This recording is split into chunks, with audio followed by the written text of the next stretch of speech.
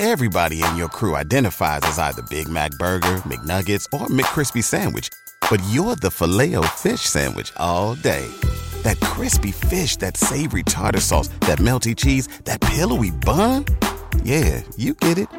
Every time. And if you love the Filet-O-Fish, right now you can catch two of the classics you love for just $6. Limited time only. Price and participation may vary. Cannot be combined with any other offer. Single item at regular price. Ba-da-ba-ba-ba. Welcome to 3 Yards Per Carry, a podcast covering the Miami Dolphins and the NFL. Now, here's your hosts, Chris, Alf, and Simon. All right, well, moving on to this draft class.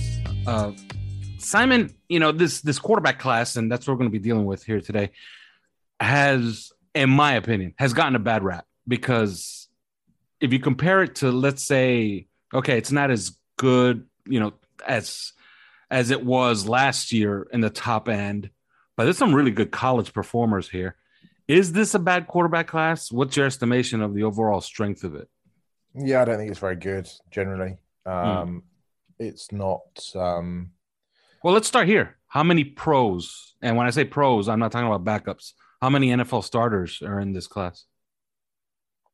How many NFL stars are in this class? It's a good question. I mean, look, I think there was a Detroit Lions reporter a couple of weeks ago that tweeted the following, and he said that Carlson Strong says this quarterback class is getting a lot of crap they don't deserve.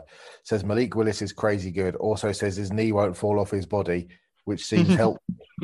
Which is kind of sums up the collective feeling in 33 words or so about this position. I mean, look, it's not that there aren't any options, but I think more that on paper and on film the class is at best jumbled. And at worst, it's pretty underwhelming, actually. Look, that evolution of NFL offenses, I think, to follow the pattern of college football has obviously gathered pace. You know, we've got younger, more progressive minds. We've got one in Miami who've taken over as head coaches and OCs. And I think that's meant that the path to starting and succeeding has been eased somewhat. You know, you don't see quarterbacks taking 3 years as they used to 10, 15 years ago. But I suppose you can make a fairly compelling argument that the majority of the top 10 quarterbacks in the NFL have been selected pretty much the last 4 drafts, I'd say. So Mahomes and Watson, that was 17, right?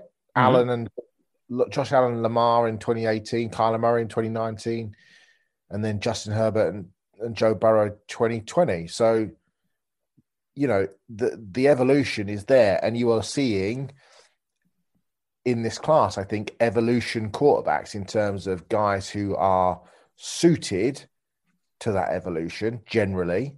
But I'm not sold it's an amazing class. And I think, you know, you kind of look half an eye. It's difficult to punt on a season, and GMs would never do that, but it's difficult to not look, you know, to this time next year when you might have a Bryce Young and a Will Levis and a CJ Stroud and a Tyler Van Dyke. So I wouldn't want to be Brad Holmes at 2 and Scott Fitterer and Terry Fontenot and who else needs a quarterback? John Schneider and Martin Mayhew of Washington and Mickey Loomis and who else is there? Kevin Colbert. I wouldn't want to be those GMs on those teams with a quarterback need this year because I just don't think the talent is there. And I suppose to answer your question in a monstrously long-winded way, history tells us that probably 2 of them are going to be, you know, you go back in the past and look at bad drafts.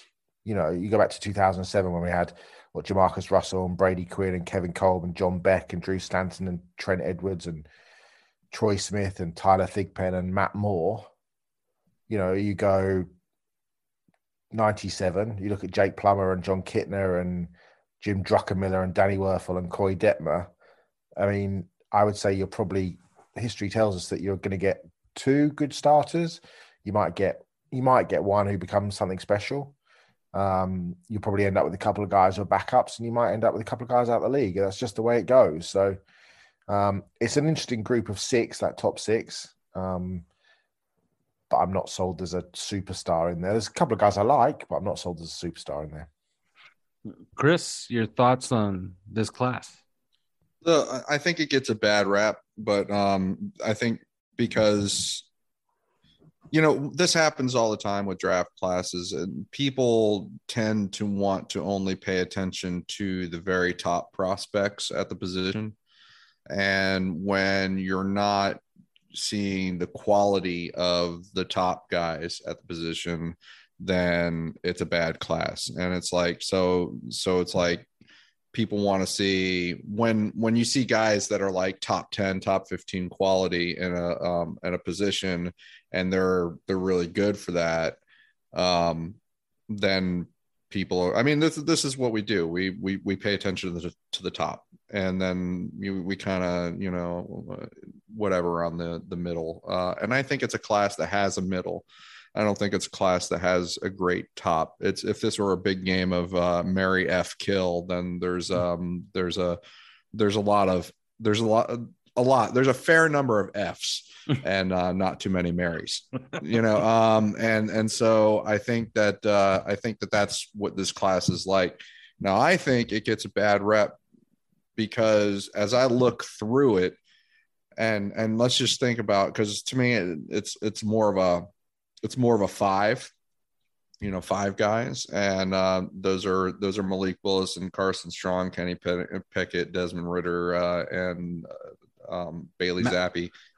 Matt Corral, I would say. Well, yeah, I have issues with Matt Corral. I think that his playing style his playing style really doesn't match with his slight stature. And we're seeing the results of that already at the college level. And I think that that's going to continue as a pro and make me really nervous. And I'm not sure what he's going to look like if he tries to change that playing style. So I think that Malik Willis is I've always looked at him as QB1, going back a long time. He's dynamic. I mean, he's crazy. I think he can be crazy good. I think that he is, one of those guys that you look at that should be at the top end of the draft. You're going to put your name next to him, and it's not just because of what he can do on the field and the dynamic abilities, but also who he is off the field. And this is something that I had consistently heard a long time ago about, what kind of guy he was, what kind of person he was. And so I think that's, you're going to put your name next to him, and I think you're going to feel pretty good about that. But then it's like the other guys, like, you're really going to put your name next to Kenny Pickett, Desmond Ritter, or Carson Strong, with Carson's knee being the way it is. And Desmond Ritter, obviously very inconsistent throwing on the field as he is. There's the Kenny Pickett has the reputation for, is he really ultimately all that talented? Why did it take him so long to really arrive? It seems like he's been playing at Pittsburgh since Dan Marino was at Pittsburgh. Tony Dorsett was his running back as a freshman. Yeah, I mean, like it really seems that way. And Bailey Zappi is kind of similar in as much as how ultimately talented is it just a system thing, or should we really be scouting his offensive coordinator, which I going back to when Bailey Zappi was at Houston Baptist, I think it was, that his offensive coordinator was like, am I scouting the quarterback or am I scouting his offensive coordinator right now? And that's the feeling that you got. But the thing that I would point out is we're talking about the evolved NFL, like Simon says, and then, how the game is. And I just have to say, even going to like somebody like Kenny Pickett, ran like a handheld 4.65, something like that. Mm-hmm. I mean, and you watch him and he runs and he puts linebackers. I mean, they have to run all out, in order to chase him down. When you see him run, Desmond Ritter runs like a 4.50. Malik Willis, obviously very fast. Carson Strong, okay, forget that.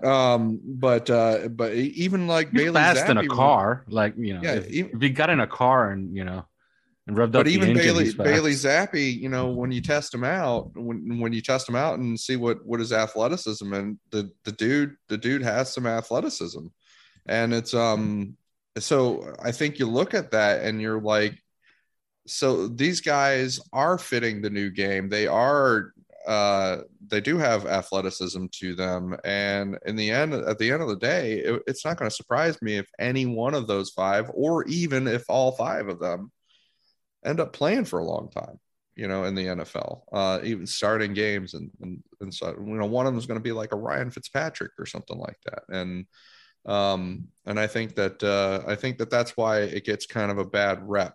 You know, I wouldn't be surprised if a fair number of these guys end up playing for a while. Yeah. Now, before I go back to Simon, very, very quickly on Malik Willis, I know you're a fan. Lance Zierlein, who I really, really respect, and he does his player comparison list every single year. I'd never seen this before, but he says that Malik Willis, check this one out, is a mix between Jay Cutler and Jalen Hurts. Do you see it? Or what is he talking about?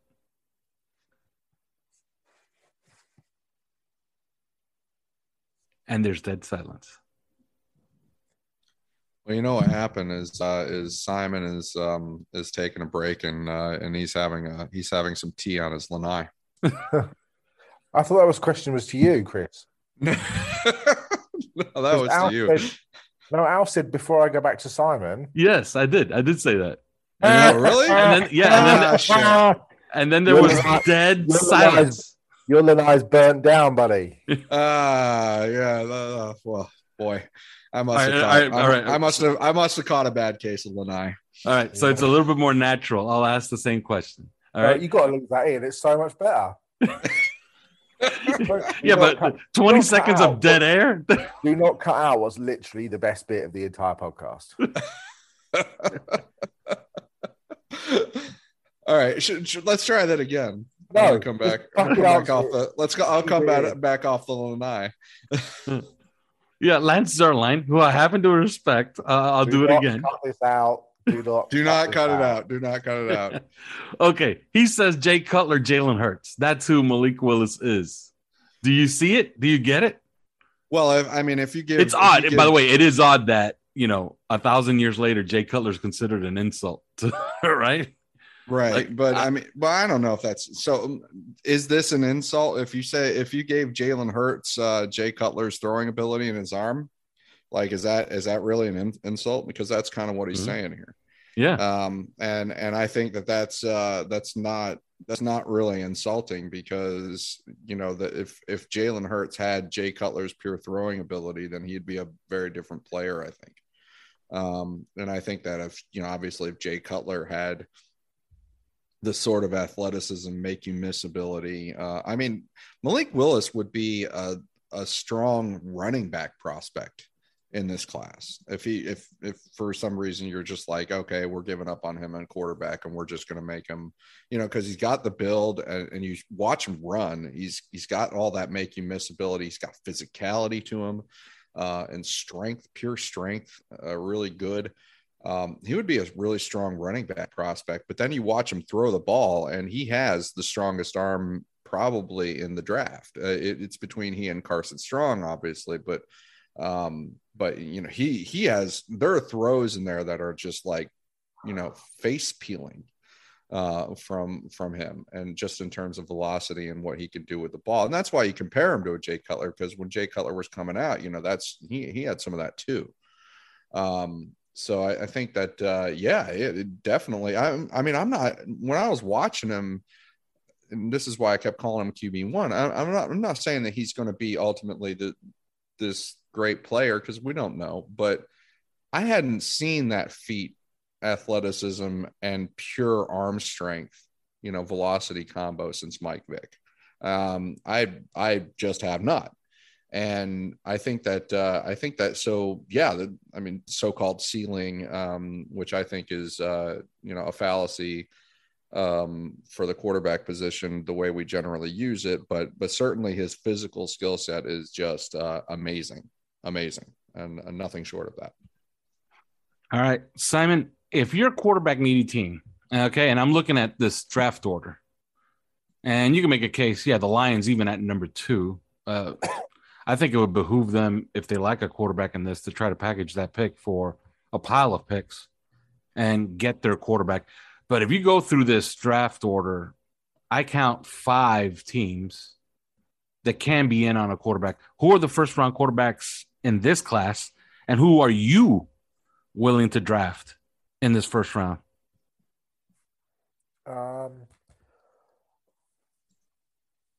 Who are the teams? So who are the teams that need quarterbacks? Well, that would be Detroit, Houston. I don't think Houston do. Davis Mills is a good player. I don't think it's a shock that Davis Mills played really well last year, and I think he's only going to get better. Giants, Carolina. I think the Giants are going to give. I mean, the Giants are doing what Miami and Philadelphia are doing and protecting themselves for next year. I think Daniel Jones gets one more year. I think Carolina, obviously, Atlanta, obviously, Seattle, potentially, Washington, New Orleans, Pittsburgh. I think that's probably the 6 or 7, isn't it? I would suspect. Yeah, I would say that's the list, because the bottom of the list are all the top playoff teams. Yeah. If I'm Detroit, I'm taking probably Trayvon Walker at 2, and I'm taking the best remaining quarterback at 34, because there's not going to be 6. I mean, Chris mentioned those guys. Sam Howell to me is a really good player in this class. I think he's significantly better than. I mean, you don't have to look at what he did. Detroit last also year. Has 32, by the way, from the Rams. Sorry, yes, that's what I meant. 32 and 30. Yeah, absolutely. They're both. Yes. So yeah. I mean, look, I think in a normal draft, in a good quarterback draft, realistically, if you're going to stack these quarterbacks in this year's draft up against the last 3 years, even the top guy, Chris has got Malik Willis as the top guy. I've got Carson Strong as the top guy. I mean, I wouldn't be putting them anywhere close to the top. So there are, quarterbacks are going to get overdrafted. Talk about Kenny Pickett going 6 to Carolina. That to me is just crazy. But they need a quarterback. So, and if you don't have a quarterback, you don't have a great deal. So, but yeah, I mean, the Kenny Pickett stuff just kind of slightly blows my mind. And Chris made the complete point. I went to see him. I saw him play live against Michigan State in 2018, and he looked about as much of a first-round quarterback as you or I did. I remember seeing him the first time in 1989. Yeah, exactly. But he's a 24-year-old rookie. There are some. People talk about him being the most accurate quarterback in the draft. I mean, I saw a lot of inaccurate throws. And people, everybody joked about, the small hands thing. It's such a media creation. He played 52 games at Pitt, yeah? Do you know how many fumbles he had in 52 games? Have a guess. Go ahead. Chris? Oh man, should we go full Tony Banks here and say 50 fumbles in 52 games? Okay, Alf? I'll go 51. I mean, I'll do the prices right on Chris here. 38. Wow. Jesus. 38 fumbles in 52 games. How many of those do you think he lost? Oh, wow. I mean, you can't be that many of them, maybe like 20, 25 of them. 25, Alf? Let's go a low number. 11. 26. Wow. Yeah. He lost 26 fumbles in 52 games. Jeez. But people want to make light of the fact that his hands are, it's not a thing. That is full Tony Banks. That's Tony Banks. That's full Tony Banks. And Matt Ryan's senior year at Boston College, one of the reasons that turned me off on him. Was that fumbles? I thought that was just interceptions. It was everything. He was a turnover machine. He averaged almost 2 turnovers a game. Didn't he have like 700 attempts, or I don't know what the fuck? But he had a good year. He had a good year, but he had a lot of turnovers his final year. So EJ Brown is an interesting quarterback in this class. EJ Perry, from Brown. Mm-hmm. He's an interesting quarterback. He was a 4-star kid at Boston College, and then transferred to Brown because that's where his uncle and his father had played. He is. Chris talked about athleticism. He ran a 4.60 at the combine. He was MVP of the Shrine Game, MVP of the Shrine Week. I mean, no Brown quarterback has ever thrown a pass in the NFL, and that is going to change with this kid. He is an interesting quarterback. But yeah, it's to me, it's not it's not a great class.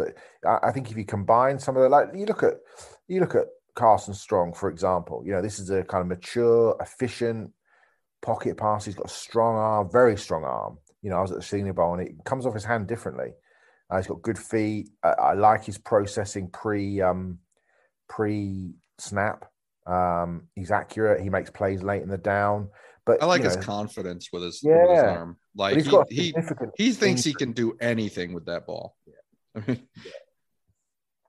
But there's a significant injury red flag. He had a joint condition in 2017, a significant knee injury at a basketball camp, and they discovered a joint condition in which the bone underneath the cartilage of the joint essentially dies because there's no blood flow, and his lateral femoral condyle bone showed 70% detachment.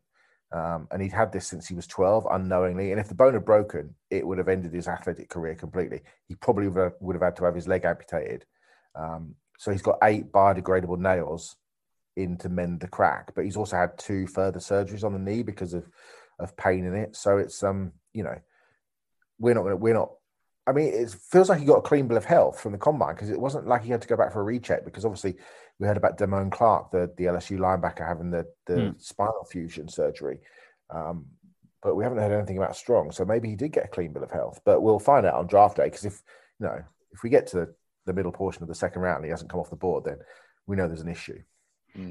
Or maybe his medical issues are just so well documented and known. Yeah, maybe. Yeah. All right. On the way out here, this is a Dolphin podcast, so I'll start with you, Chris. Is there a developmental quarterback in this group? Do you see the Dolphins using any of their picks on any of these guys? I could absolutely, and part of that is just because of what we have left after, and we've clearly tabbed that number 29 pick for an unhappy veteran. That's something that I've talked about with some people, and I think that they threw that out there. They don't have the second round pick. They don't have anything in the third. I mean, they don't pick until 102. These picks that they have remaining are kind of almost throwaway, and so if you can come out of there at that point, you're just like you're going after guys, and it's just like, I'm not necessarily going to get anything out of these guys unless they trade 102 and 125 to move up and just target like one guy, one running back. I'll talk about those later. But yeah, I could see one of those picks ending up on a developmental quarterback. And the ones that I would think that you pay attention to, I think you do pay attention to Bailey Zappi, because if they're designing an offense around Tua Tagovailoa, then I think Bailey Zappi could run it. If you're just strictly looking for a backup. And so I think that that's one guy to pay attention to if he gets into that third, fourth round area where they start to have picks again. So yeah, there's definitely some guys, and I think EJ, you mentioned it, the guy from Brown, EJ Perry, he's another developmental guy, and good athleticism. I think that just judging from who they put on the staff and Mike McDaniel's Yale background, I think that they would probably appreciate a quarterback who's got a very, a strong academic background. So yeah, those are two guys. Really wouldn't surprise me if they're Dolphins after that weekend. All right, Simon, you got a guy? Yeah, Perry. EJ Perry would be the guy that I think they would. He's like a coach on the field as well. I think McDaniel would respect that.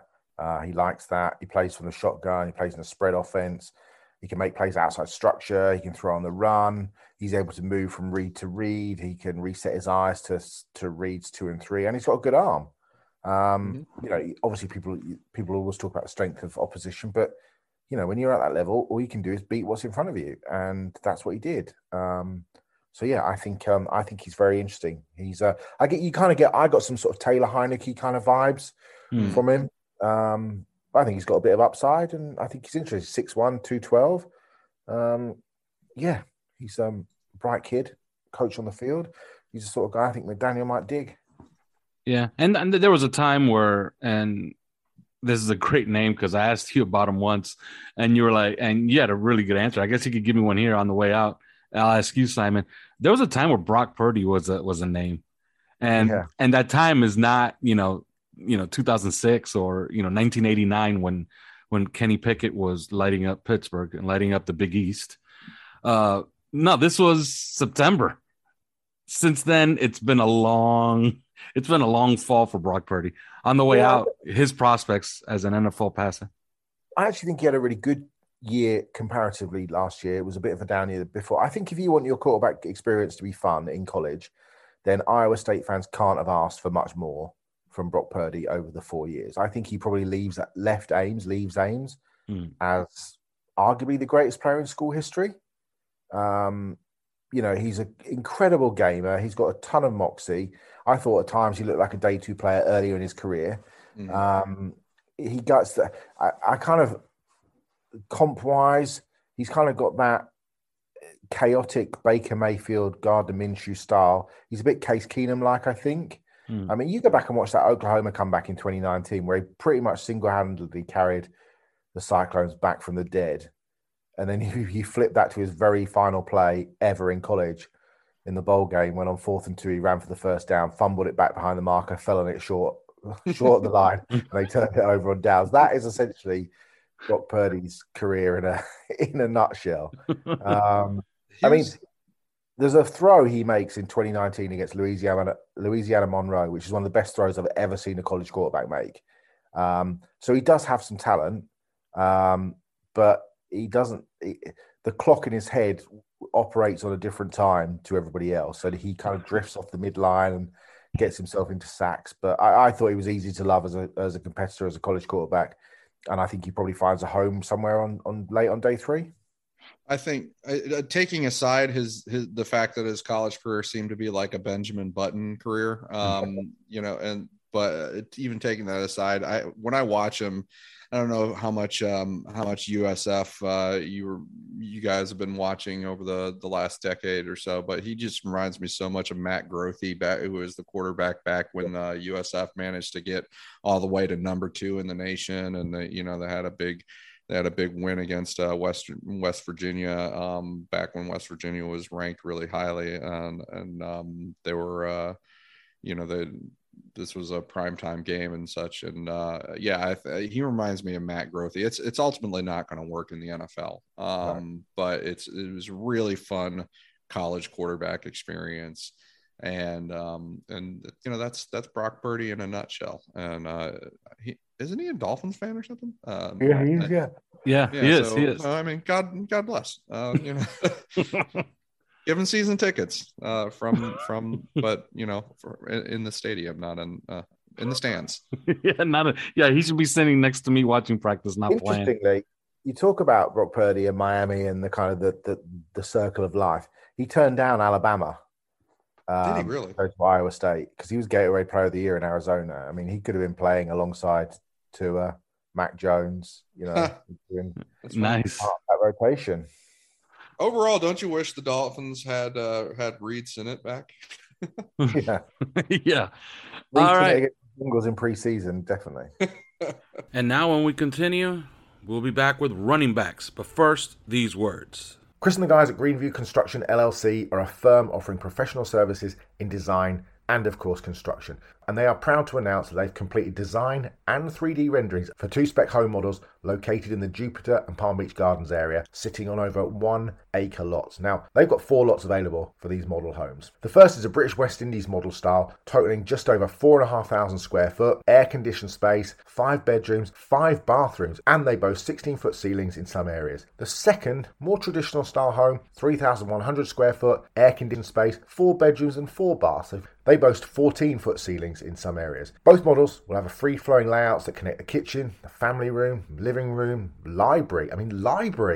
a den, and outdoor lanai, and both models will have an option to add a detached in-law suite if you really want the in-laws to move in, and a garage totaling an additional 1,000 square foot. You can visit Chris and the team online at www.greenviewconstruction.com. You can email Chris Tyson, that's C Tyson as in Mike Tyson, C Tyson at greenviewconstruction.com, or you can call 561 727 5013. They're also on Facebook, they're on Instagram, they're on Twitter. Just look for Greenview Construction. And if that wasn't enough, they have an appointment-only showroom at 715 Commerce Way West, Suite 14 in Jupiter, Florida. Man, I really do believe Isaiah Spiller is the best running back in this class. And I understand that Breece Hall fired off a number at the combine. And I do like Kenneth Walker. I've liked them all year. Zamir White, James Cook. James Cook actually had a day 30 visit with the Dolphins, which is kind of interesting because I think he's right there in that sweet spot of 102. Also a big Dolphins fan. Yeah, I don't know if you disagree with me or not, but is he in that sweet spot of 102, Simon? He might be. I suspect he'll be gone a bit before that, but he might be. He's a fucking good pass. But yeah, I like Isaiah Spiller. I think he's best in class. As far as for the Dolphins, Pierre Strong, South Dakota State, very smooth runner, very decisive, perfect for the system. Like he's tailor-made for the system. And of course, Rachaad White. And I don't want to say who he reminds me of, but you can take a guess. Simon, your thoughts on the class? Who's best in class? Who do you like for the Dolphins? Yeah, to me, Spiller's the best back in the draft. I like Brian Robinson. I like Breece Hall. I like Walker. I have a number of players who aren't nearly as highly rated, who I just watched repeatedly and just thought were. Cameron Harris of Miami is a legitimate number one running back if he he is a really, really good player. His skill set is insane. I know Miami fans will be like, what are you talking about? What are you talking about? You watch his games, you look at how quick he is. He has the fastest time ever recorded in GPS in college football, 23.07. The way he presses the line, his understanding of angles, he can jump cut between creases without any loss of speed. He never goes down on first contact. He's got really good hands out the backfield. He's just a little bit unbalanced with his cutting. But he has got day one upside with day three inexperience. I think he's a really, really good player. He tests brilliantly. He's got really good size. I like Dameon Pierce of Florida. He was outstanding at the Senior Bowl. He fits the scheme. He's never had more than 517 yards rushing in 4 years, so there's very little tread on the tires, but he's a good player. I mean, just you go down the list. Tyler Algier at BYU is a really good player. You mentioned Zamir White. Tyrion Davis-Price at LSU is an absolute fucking machine the way this is a guy that just loves to hit people. He's a good player. The Dolphins really like Rachaad White. He's a great scheme fit as well. He's got the best hands out the backfield. I mean, Jerome Ford was, a 5-star to Alabama, played a year at Cincinnati and had, 2 years at Cincinnati. Ironically, Chris, do you remember when I came to see you and I went to that Henry Plant game in Tampa? Yeah, I do. Yeah, Jerome Ford was playing in that game. Oh, was he? Okay. Yeah. I mean, Zaquandre White at South Carolina is a fascinating. I mean, he has got some serious jumps, some serious juice. He's a zone back as well. Devontae Price, Jayshon Corbin at FSU. You just go down the list. You haven't got to Kyron Williams yet. I mean, there are some seriously good players. I think scheme fits. I think you probably mentioned them. Pierre Strong is a good scheme fit. I think Ty Chandler's a good scheme fit, the North Carolina kid. Who else is a good scheme fit? Tyler Goodson, probably. Yeah, Tyler Goodson's a pretty good scheme fit, I think. I mean, there's plenty of players. I think the Dolphins will, you talk about James Cook. I can't necessarily see the Dolphins bringing in another guy who's, he's 5'11", 199 pounds. I can't think that they're going to have just a roster full of small guys. Maybe they are. And just play midget football, but I kind of feel like they're gonna want a bigger player. And Rachaad White just fit. I mean, he is in that sweet spot. I mean, he's 6 foot, 214 pounds. Yeah, he is lightly used. He, essentially was a part of a 3-man rotation. Dolphins really like him. He's got great hands, just fits the scheme. But I think those bigger guys here, Zamir White is 215, Algier is 224, Pierce is 220. I think if it's gonna be a guy, it's gonna be a guy like that. I think rather than a lighter guy, because they've just got enough of those players. Do you know what I mean? Brian Robertson 226. So yeah, we'll see. It's a good class though. It's a really good class. I agree. It's a great class, and it's a really good class to have those picks 102 and 125. If we learned anything from last year, is a lot of good players got taken in that fourth round and on, as far as running backs, including one I really liked. I forget his first name, but the Hill kid for Green Bay took him in the 7th round or the 6th round. The kid from Mississippi State. Kylan Hill. Kylan Hill was his name. I loved him. I loved him coming out. To be fair to you, you liked Elijah Mitchell, who had a great year. I loved Elijah Mitchell. He went in the 6th round. So, yeah, I think this is that kind of class. I think this is that kind of class where Dolphins could be sitting there at 125, and we could be staring at one of these names that we just mentioned, a Pierre Strong or Rachaad White, a really, really good player. Your thoughts, Chris, on this class? First of all, who's the class of the class, and what do you think as far as the Dolphins? Well, I think class of the class. I'm another Isaiah Spiller fan, but I do want to give a shout out to Brian Robinson here, because frankly, I mean, not only is he just like impressive when you watch him play, but it seems just every back out of Alabama plays in the NFL. I mean, that's the way it works. It's the strength of the team. It's what they recruit. It's what they the base layer of their offense really is making sure that they can just throw an incredible number of these guys out there that are just going to punish defenses. And I like Brian. I like watching him play football. I think he's good. As for the Dolphins, though, I have to look through. I have to say, it wouldn't surprise me at all if they do not get a bigger guy. If they do, another 5'9", 200 pound, 195 pound, something like that kind of guy. And that's just because if you look through the San Francisco history, going back years and years, and you're talking about small guys like Raheem Mostert. You're talking about small guys like Raheem Mostert is 190 pounds. We're talking about Matt Breida, who is like 190 pounds. You're talking about Jeff Wilson, who is something like 195 pounds, somewhere around there. 215, Jeff Wilson. He is he now? Because he's 6 foot 215. I'm literally just looking at his. At the combine, he wasn't for a while. He was 210 at the combine. Was he 210 at the combine? Yeah, no way. I just saw him listed literally at 194. He was 210. But I mean, I don't look at him and think that he's a big back, but maybe everybody. And this could be something. This could be nothing. But Raheem Mostert on the NFL website is listed at 205. But the Dolphins, interestingly enough, they finally got their measurements in, and they put him up the first time at 197. So that tells you that those listed weights are pretty much phony baloney. Mitchell was 201 at the combine, but Trey Sermon was 216. So they kind of Trey Sermon and Tevin Coleman are the only guys that you see in San Francisco that were a little bit, to me, were a little bit bigger, but they weren't the guys that rose to the top of the pecking order in terms of getting the carries and getting the production.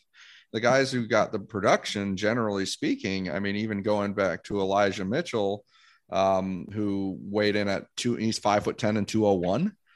I mean, like, we're talking about small guys, and what are we talking about? We're talking about fast guys. Okay. James Cook does feel like a great fit, doesn't he? I mean, well, especially since Chris Greer is a big Georgia guy. But so I think that if you're looking at the profile of first off, I get the feeling, and this is just a feeling, that when Mike McDaniel comes in, and he's a running game specialist, and he's worked with running backs and all these things, he's talked about, the presentation they give to the scouting staff about what exactly the specific traits they're looking for in this at that position for this system, and how tried tried and true it is, and so on and so forth.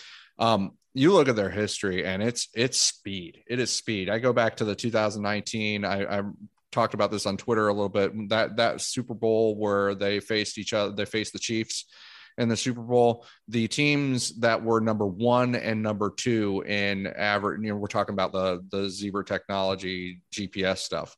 The number 1 and number 2 ball carrier speed teams in the NFL that year were the Chiefs and the San Francisco 49ers. And the Chiefs, that Tyreek Hill was a big part of that. They had other guys too, but with the 49ers, like Raheem Mostert was part of that. But it's all about speed. It's all about keeping guys running at fast speed. It's run to daylight. It's speed and more speed and more speed. And I think that you look at this class, and that's kind of, I think they're looking at Mike McDaniel and saying, okay, pick your guy then, pick your next Elijah Mitchell, pick the guy that has the traits that you're looking for. And so when I'm thinking about that, I don't think they're going to be like, okay, well, I don't think they're going to fit it to the roster. I don't think they're going to fit it to, okay, well, we've got Chase Edmonds and we've got Raheem Mostert. I guess we need a guy that's like 220 then to bang it in. No, I think they might very well find another dude that's like, 5'9" or 5'10" and 195, 200 pounds. And so I look at guys like, for some reason, they're all named Tyler, but like Tyler Beatty, Ty Chandler, Tyler Goodson. I think you mentioned a good one in Pierre Strong.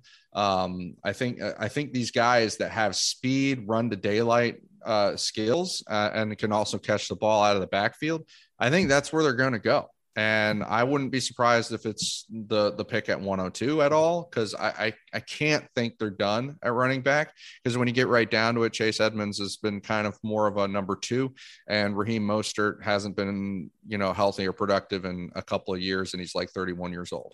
So, so for all we know, we might not get anything out of Raheem Mostert this year. And that's just an unfortunate looking at the recent history.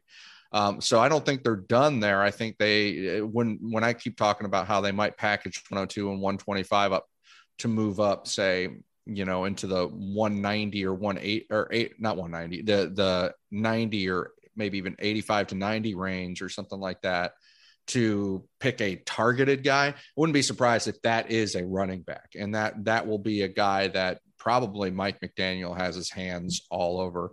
And to me, for my money, I'm betting on that being one of those speedy backs, one of those run to daylight, very fast home run hitter backs who can catch the ball out of the backfield, burst and speed. And that's where I'm going with these guys. Strong has 47 plays of 15 plus yards in his career. I mean, South Dakota he's fast. He ran. What did he run? He ran like a 4.3. 4.37. I have him here on the NFL site. Well, Elijah Mitchell last year ran a 4.35. And I think that it really does. And I know the speed isn't everything, and people will look at a 4.6 guys that are very good backs that ran like a 4.6 and be like, that means nothing. And to a lot of teams, that's probably true. I don't imagine Miami's going to be one of them. I really don't. I think when they see Pierre Strong run a 4.37 or 4.38, that matters to them, Yeah. And although I would say this, when you start, parsing 4.37, 4.42, I think everything under 4.5 is blazing fast, especially like Rachaad White. He ran 4.48, 215 pounds, and he looks it. Okay. He's a big guy when you look at him, because he's all of 6 feet. He's angular. So, his body type is the type that he gets on a weight training program. He might get up to 222, rather easily. So yeah, anything under 4.5, I'm in on it, but I completely agree with you. I think it's a requirement. I think you're not going to see any try hard guys that run 4.6s. I don't think they care.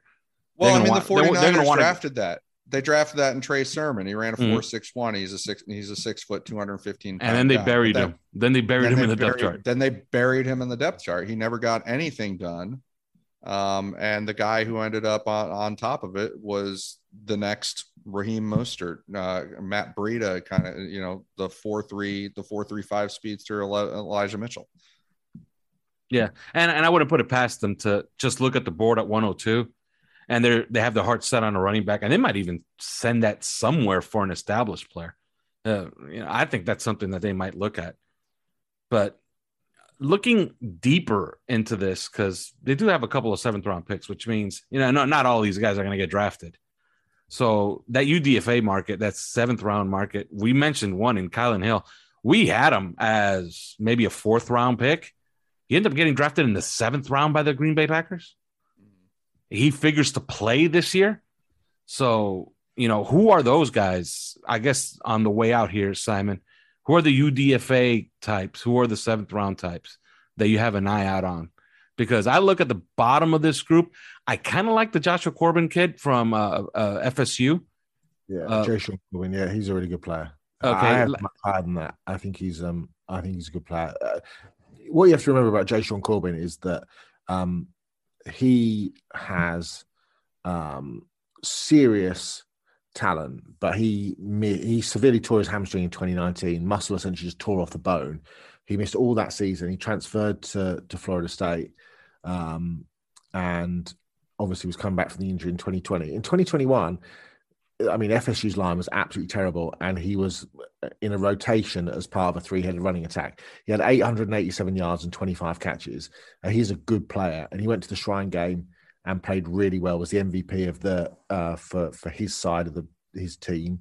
He was the MVP of the game. I think he's a good player. Mateo Durant at Duke is 5'11", 196. He is a really good. He's a Tony Pollard type. He's got good eyes. He's quick in and out of the hole. He's got good feet. He's got some serious wiggle, good hands. I like him. He's got burst. I think he fits. And then who else is there? We mentioned Ty Chandler, the North Carolina kid. He's 5'10", 203. He was a 2-time Mr. Football in the state of Tennessee. Didn't play very well for the Vols in 25 starts. Then came to North Carolina and had a terrific season with 1,063 yards and looked like a real player. He's an outside zone runner. He can line up all over. He's played from the slot, at the boundary, comes in motion, out of the backfield. He's got excellent hands. I like him. He's an interesting player. And there's the kid at UTSA, Sincere McCormack. I don't know if you've seen any of him. He's 5'10", he's 205 pounds. He had 4,000 yards rushing in 3 seasons, or 3,929, 1,800 games. He can carry the load. In fact, he carried the ball more than 29 times. 7 times he carried it more than 29 times in just three years, including games with 36, 37, and 41 carries. Last season, he had 24 carries of 15-plus yards, which was second only to Breece Hall on 30 fewer carries. He's an interesting player as well. So these are some of the later round guys that I think would be that are of interest. Yeah, I would throw in Devonta Price of FIU, although he's a much different. He's going to go much earlier than that. Yeah, and I think he's a riskier pick in my opinion. I don't think he's a polished product at all. Remember, it's a lesser league. He's a bigger guy. He ran a 4.38 at the 40. So it's telling you that he's kind of big brothering a lot of the competition in that league. Great vision, and he is very good in pass protection. Yeah, absolutely. And he's a big guy, 6'1", 210 pounds, and he looks like okay, there's that frame can carry another 15 pounds easily. He reminds me of Antonio Gibson, which should be a bit of a telltale, given that the Dolphins were looking hard at Antonio Gibson as a potential trade. Absolutely. Chris, on the way out, what do you have here as UDFAs, guys under the radar? Maybe using one of those 2 7th-round picks? I think that Simon mentioned a guy that's as good as anybody to talk about and at that stage of the draft, and that's Cameron Harris. A guy that kind of still just, and this is still from years ago, having watched him, and another guy that seems like he's been around forever, but there's a lot of injuries there, and and such, but I kind of feel like he fits, and that's I would look at, and this is strictly as a UDFA. This is not a draftable player, but I kind of get a feeling about Mike Epstein of Illinois. Whenever I've watched him, he's always been a super speedy guy with skills in the passing game, and just shifty quickness, and I think that another guy to look at from the standpoint of fit and what they might be looking for, especially I think in the passing game, and this has always been my impression of him, that he's kind of an all-arounder, is Max Borghi, from Washington State. We go back a couple of years ago, he had 86 catches. And I think that 127 attempts for 800, 6.5 yard average as a runner, and also 86 catches as a pass catcher out of the backfield. He hasn't done that lately in the last 2 years, but he's got tape of him catching a whole lot of balls. And when you get down to the speed, and if that is important to Miami, he did bust out a 4.52. Again, we're talking about UDFAs. We're not talking about the good ones, right? The really good ones. So yeah, that's a guy to watch. And we'll come back with wide receivers and tight ends. But first, these words. Are you a business owner or executive who needs more results from your marketing team? Do you struggle to measure the results of your marketing spend? Or do you need to spend less time running marketing personally? A metrics marketer fractional CMO can help. A fractional CMO delivers measurable results and value by combining real-world experience with a proven marketing framework and process, all at a fraction of the price of a full-time marketing leader. We manage and enhance your existing marketing team while creating programs designed to drive awareness, revenue, and growth for your company. Let us create, manage, and deploy a marketing strategy to help you reach your goals faster. Visit yourfcmo.com. That's yourfcmo.com to request a free, no obligation consultation. Mention 3YPC for a special discount of 10% off our services. Grow your business faster with a fractional CMO. Well, we're going to do wide receivers and tight ends here. And I'll start off here. Simon, do you have any idea who's on the wide receiver core for the Miami Dolphins this year? Sorry, do I have any idea who is the Miami Dolphins wide receiver core? Yes, right now. Like Lynn Bowden and Lynn Bowden. As in, who do I think will make the team? Yeah, no, who's on it? Because there's a couple of guys on here. Did you know that there's a guy called River Cracraft? I know there's a guy called River Craycraft. Yeah, absolutely. Craycraft, and another guy called Cody Core. I had no idea. Yeah, there's also a guy named Lynn D. Bowden. Lynn D. Bowden. You get it? Yeah. D. Bowden. Get it? You gotta figure Trent Sherfield's making the team, right? Don't do comedy anymore. Devontae Deadman is evidently somebody that's on the team. Yeah, he's the kid from Canada, isn't he? He's the Canada superstar, CFL. I thought he was on the Heat. That's Dwayne Deadman. Oh, wasn't he the best special teams player in the CFL? Deadman. Yes, he was. Dwayne Deadman, the return man. Mm-hmm. And in other wide receiver news, Preston Williams is up to 225 pounds. Is this good? Is that a good thing or is that a bad thing? He's 6'5". That's weird. You think that's a bad thing? He's not going to make the team anyway, mate, to be honest. Really? Well, wow. Okay. Honestly, we're starting this podcast in a good place here. Well, I mean, honestly, doesn't that mean he's replacing Matt Collins? Probably. What circumstances is he making the team? He's played like 10 games in 4 years. He's never fit. You can't rely on him. Well, they got rid of Matt Collins and Devontae Parker, so they're kind of running short on guys who are a little bit bigger. I mean, just in terms of a matchup, Sherfield's 6'1", 220. Yeah, but it's Trent Sherfield. He's a soccer player. He's making the team though.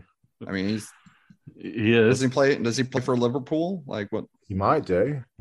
I mean, probably not because they're so fucking good. But whoever this Cody Core guy is 6'3". We know that. Cody Core last. I remember when he played pretty well in the NFL back in like 1975. I know he went to Ole Miss, and I remember him playing at Ole Miss. And then you look at his age, and you see that he's 28 years old, and then you realize why you don't remember him playing at Ole Miss.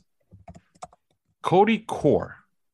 You got to figure Cedric Wilson is also, he fits that build for, for the big wide receiver. But he's like a slot dude, isn't he? Like, but he could win. He could win vertically. I mean, Cedric he can. Wilson. I've seen him beat guys like with speed on the outside. But I don't know. I have a hard time with the size of the unit in general, and I do think Preston Williams brings something to it. He's played 17 of 49 games in the last 3 seasons, so he's well rested. Jesus. He also had the most mysterious foot injury in the history of foot injuries. To this day, we don't know what happened to his foot, but we know he was out for 18 months. He's a unicorn. He got laminitis. Seriously, what happened to his foot? It wasn't an Achilles. Okay. We know that. It wasn't an Achilles injury. We know that for a fact. It was something that happened to his foot. And it happened after he had a touchdown pass against the Cardinals. Then he disappeared for 18 months. Can it just be a simple, probably plantar fasciitis or something like that? I mean, that's pretty common. They'll draft a bigger receiver anyway, so I don't think it's a problem. You think so? You think? I mean, they don't. It's not like they got many picks here. I think they'll draft a bigger receiver. I mean, we want them. They're going to go with an offensive lineman.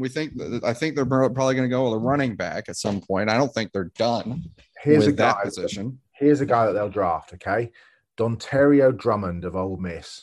You just made that name up. I really didn't. I actually saw him play live for East Mississippi Community College in the 2017. You just made that school up. JUCO State Championship. East Mississippi. Come on, they're the team that were on. I know. Whatchamacallit. He is 6'1", 216 pounds, and he is exactly a perfect fit for. He's not a massively fast runner. Lacks that decisive top end speed. He's a 4'6" guy, but he is he's a yak guy where he wins. He's one of the best yak guys in the draft. Dolphins seem all about speed lately, don't they? Yeah, no, absolutely. So just mix it up with a big fat slow guy. Let's mix it up. You know what? They should sign me then. Yeah, he's got that. He has got that kind of versatility. He can block. He can throw. There's the sort of stuff that Cedric Wilson does in terms of. I think there's really good day 3 value there in that sort of quick pass RPO offense. The only thing is he'll be 25 in training camp, which will obviously affect his grade, but then just makes it more. Makes him a better late round target for the Dolphins. Well, he can rent it. He can rent his own car. I mean, yeah. Mm-hmm. Well, they met with Tyquan Thornton. Is that something or nothing? I mean, he's an interesting player. I like him a lot. He's kind of been pegged as a sort of Marquez Valdez-Scantling, but he's the best deep threat in the draft. This is a guy with Olympic speed. Like he's a 4.26 guy. But he has tiny hands. His hands are like 8 inches. And he's 6'3", which is odd, right? 181 pounds, and he looks like a pigeon below the waist. But other than that, he's great. No, but the interesting thing about him is he's been pegged as this pure deep threat when actually that's not what he does at all. Yes, he's got this Olympic speed to win down the field. He can go up above the rim on contested catches and high point the ball. But actually, he's really good coming out his breaks. He uses his head, his hips. He kind of creates that instant separation because he's just got that real good short area quickness on top of the ridiculous speed. And you watch him at the Shrine Games in terms of how he got open. They just couldn't cover the guy. And he's arguably the top 3 or 4 blocker in the class as well. He's a really, really good blocker. Well, he's from Miami too. So yeah, don't you think that's that one of their local type the of local guys? thing was like 10 days ago, wasn't it? And I don't think his name was on the local list. So he wasn't on there? I thought he was. So he ran a 10. I think, haven't they seen him? I mean, I don't know this as fact, but I thought they'd seen him individually rather than had him in at the. He ran a 10.50 100 meters in 2017. So this dude can absolutely he can certainly rattle. But there are, there's big guys in the class. I just and highly productive, by the way, at Baylor. So yeah. But the other side is that it's Baylor, right? I mean, Nothing against Baylor, but this is the conference, in terms of, but the flip side to the flip side is that he was incredibly productive at a Power 5 school that focused so incredibly heavily on the run game with Abram Smith and Tristan Ebner in the backfield. But, he is going against Big 12 defenses, so it doesn't always make it easy to gauge a receiver's ability, his release packages, all those sorts of things. But like I said, the Shrine practices, it was an eye-opener. Interesting note from Lance Zierlein. He says he's one of the best 50-50 ball guys in this draft, which begins to paint a picture, right? Like, they met with him. Where do you think he goes, Simon? Like, any shot at him? Probably day 3, I think. Okay. Because he's a bit skinny below the waist. But this was a 4-star kid, He originally committed to Florida. He was heavily recruited, obviously, by Matt Rule when he was Baylor head coach. So I think he probably goes. He might go late day 2, but I think he's probably one of those early day 3 guys. All right. And something that Lance Zierlein also says is that he's slow to sink, which means he's bad at breaking off routes or breaking on routes. I don't see that. You didn't see that? What he does, I think he looks a little bit legs when he kind of gathers the ball and then gears back up again.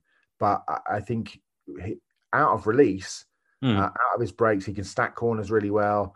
And I just think he's very good at coming out of his breaks. So I don't see that at all. At 102? You take him at 102? Or are you looking elsewhere? I'd take him at 124 or 1. Okay. All right. Now, Chris, his body type, reminds me of. He's not the same speed, but looking at his body and his build, it kind of reminds me of like someone like TJ Hushmanzada or something.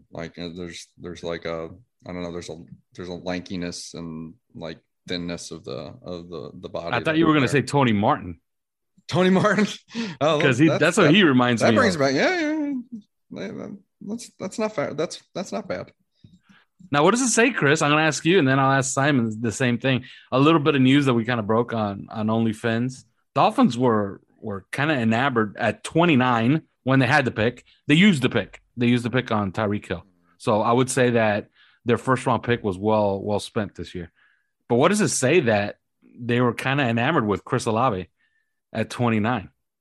Well, if Tyreek Hill wasn't available at number 29, then you can go with Chris Olave. But no, I think it's obvious that they are still enamored with speed. It seemed like they placed that emphasis last year, even before the Mike McDaniel offense, came aboard, which is interesting because, looking at Mike McDaniel and what I go back to the Super Bowl that they were in 2019, the San Francisco 49ers. And I stood in a room with the Zebra Technology people. They were doing a presentation. It was very poorly attended. There were probably like 5 people in there. And I was one of them. They were going through all the GPS data and stuff like that of all the teams. And the number 1 and number 2 average speed teams in the NFL that year, like in terms of the person with the ball, how fast average, just all given, every play and so on and so forth. There were Kansas City and San Francisco, number 1 and number 2. And San Francisco, you look at them and you're like, you didn't think they were built for speed, but necessarily, aside from like Raheem Mostert, but it was that way. And it was they were built for heavy speed, functionally speaking. And so you think, okay, maybe he's bringing that to Miami, and that's part of Chris Olave and Tyreek Hill and so on and so forth. But also you got to think back to the year before where they go Will Fuller, at wide receiver, and they go Jalen Waddle at wide receiver. That's speed too. And so I kind of, wonder whether it just really, they're just really in sync with one another that way. But there's clearly, I mean, you talk about, we go from, if it wasn't Tyreek Hill, it's Chris Olave. I mean, this is a guy with functional speed. So I think that's interesting, but I think they were going to use that pick on a quote unquote unhappy veteran.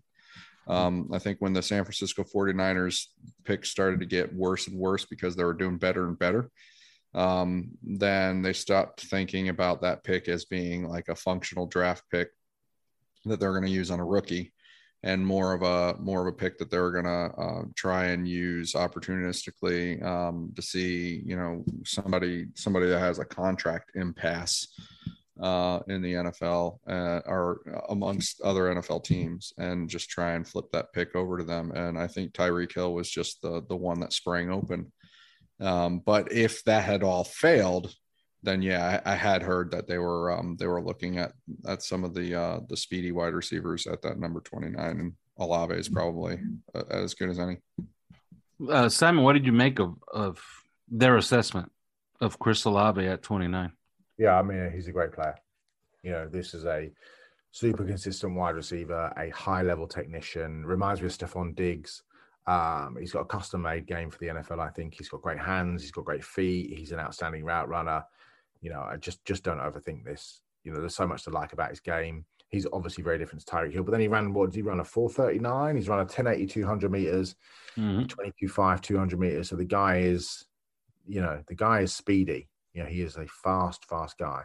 It's a great story, actually. I mean, Ryan Day only got to see Olave when his high school coach picked him out to catch passes from a quarterback that Ryan Day had come to visit. Nobody had even heard of Chris Olave.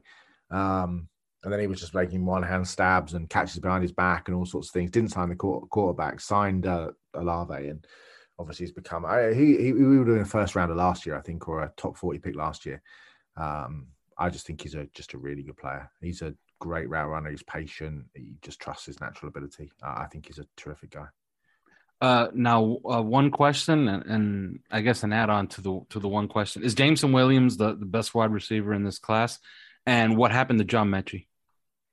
To me, he's not. I have Drake London as a top wide receiver in this class. I like Jameson Williams an awful lot, and what I like about him actually is the fact that he is more inexperienced, I think, than obviously his counterparts at the top of the draft, but he also has the ability to stretch the field. My questions would be, you lost your starting job to Jackson Smith and Jigba, which is no detriment. But it will be a question, I think, for coaches as to why you didn't stick it out there. Why didn't you try and work your way back? I think he's a very interesting player. I don't think he's a one-trick pony. I think he is incredibly sudden. What I love about his route running is that he has the ability to control his tempo. He has some nuance to his route running as well, which I think is he has this ability to drop his hips and stop his momentum, like throttle down the speed or then shift up through the gears during his stem, which obviously makes life extremely difficult for a corner. And if you're a corner that's flat-footed or a single high free safety, you do not want to see this guy coming towards you full speed. He's got that sort of Ted Ginn quickness. Remember Ted Ginn at Ohio State, just the elite quickness that he had.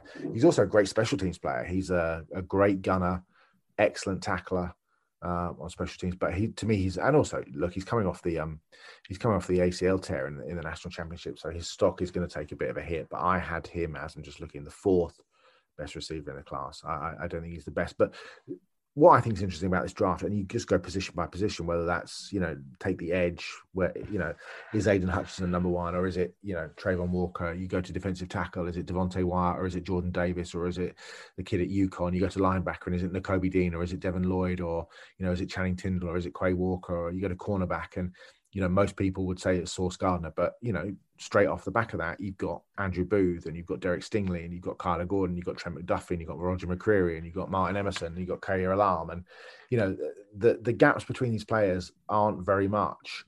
Schematics obviously plays into it in terms of how guys fit into different schemes. But I think, the wide receivers will be all over the board in terms of what you want. Do you want a big guy like a Drake London? Do you want a big guy like a Treylon Burks? Do you want a guy who's a great route runner like an Olave or a Garrett Wilson? Do you want a speedster like a Jameson Williams? Do you want a plodder who's going to catch everything like a David Bell? Do you want craft and elite quickness like Jahan Dotson?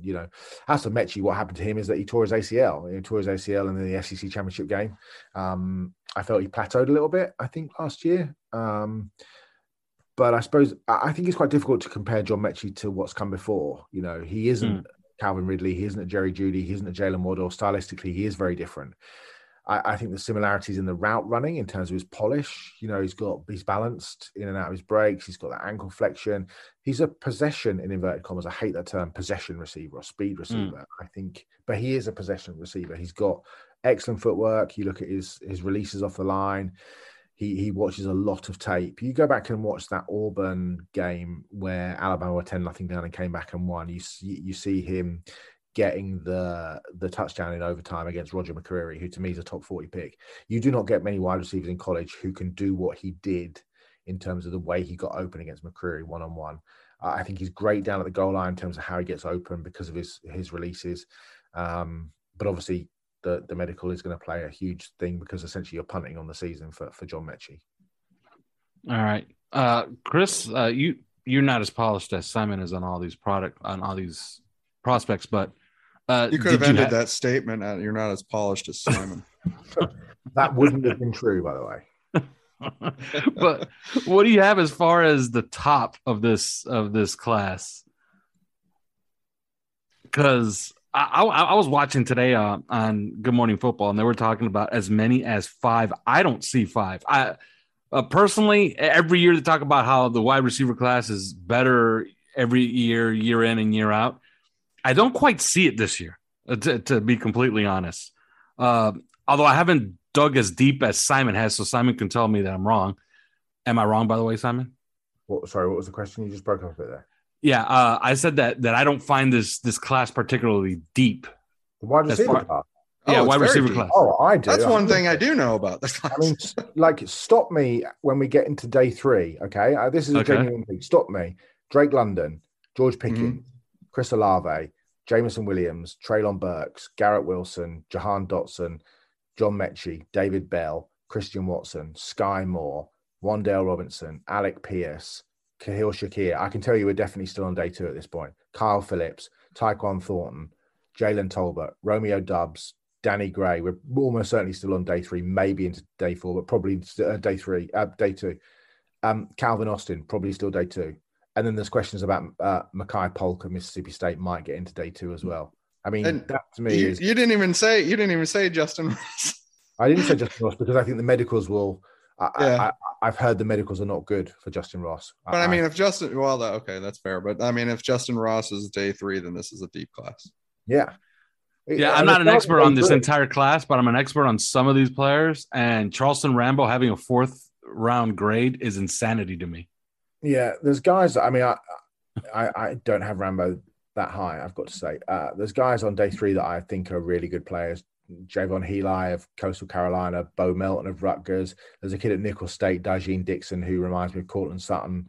There's a kid at Sam Houston State, Jaquez Ezard, who's probably the biggest big play receiver in college football. I mean, he averages 27 yards a catch and 18 yards a punt return. Calvin Turner at Hawaii, the Ty Freifogel at Indiana.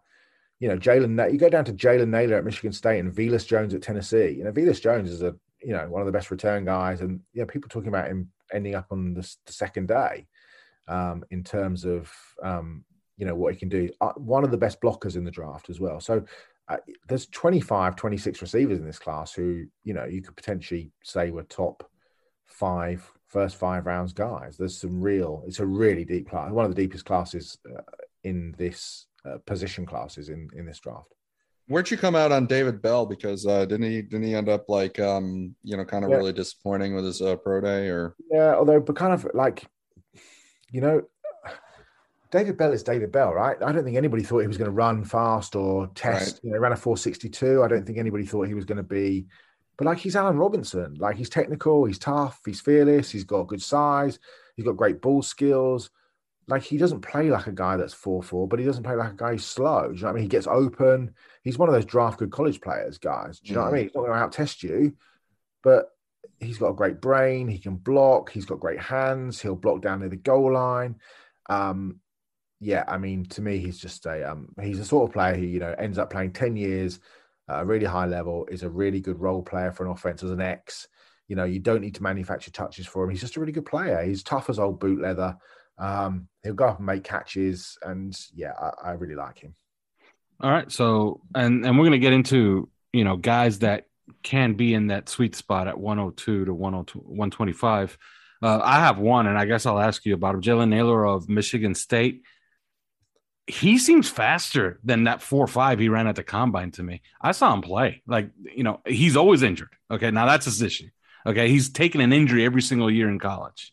Okay, but he's a good blocker. He's physical, and he's always struck me as much, much faster than that 4.5. Like, I always figured he'd be one of those guys that would blaze a 4.3 at the combine, but not so. Your thoughts on him, Simon? Yeah, he ran a 10.70 in the 100 meters. So, he is fast. His nickname is Speedy, actually. But the injuries are an issue. 5 games in 2018, 9 games in 2019 with a broken foot, sat out the last 4 games of 2021 with a right hand injury. He is a vertical threat. He was a state championship sprinter. But 4 seasons, he only played 1 full season, and that was the 6-game season of 2020. He's got return speed. He's got great speed in terms of just, straight line speed. To me, he's a day 3. He's a late day 3 guy. I like the fact that, you look at with the ball in his hand, he's a really interesting guy. He's a bit of a yak menace. He's got good vision in the open field. Go back to that Rutgers game. He had three touchdowns in the first half, 63, 63, 65 yards. I think you'd be concerned about taking a guy that high who only has 86 career catches across 4 years. Do you know what I mean? But I think there's something there for a sort of 4th, 5th receiver, return man, special teams gunner with speed to burn. All right. Chris, do you got a guy for 102 to 125?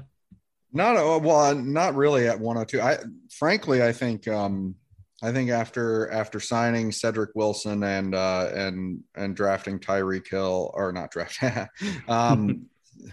sort of, but trading for Tyreek Hill with Jalen Waddle already on roster, and we're talking, and I know that Simon doesn't think he's going to make the team, but I think he probably will, and that's Preston Williams, and we're talking about.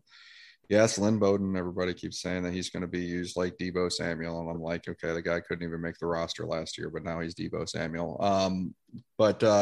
Anyway, I think that they have some assets there. I'm a little bit more intrigued with, some of the guys at the bottom. The guy that I looked at the guy that we picked up from the CFL, and he was, he is compelling.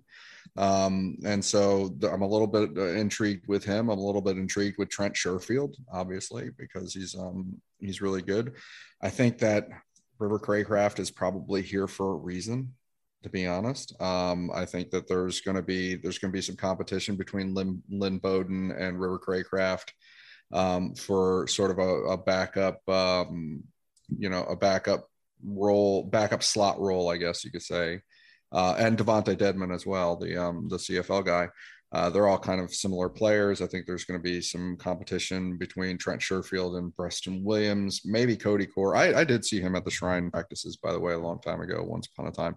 But, I think there's going to be competition between Preston Williams and Trent Sherfield for position behind, as an outside player, not behind Devontae Parker anymore because he's not here. But I think that and Trent Sherfield, obviously, they had him in San Francisco. He's here for a reason. So I think there are guys at the bottom of the roster, even discounting the top of the roster guys, that are kind of here for a reason to try and install the system. And so I have a hard time believing that they're even going to take one, to be 100% honest. I don't think they're going to consider it until we get until we get to priority free agent land. And so I'm not sure. I'm not sure there's anybody at 102. I think the interesting thing is the roster construction, which seems weird talking about it April the 13th or whatever we are. But, how many running backs are they going to carry? They're going to carry a fullback because they signed Alex Ingold, the John Lovett's on the roster as well, right? They're going to carry a fullback.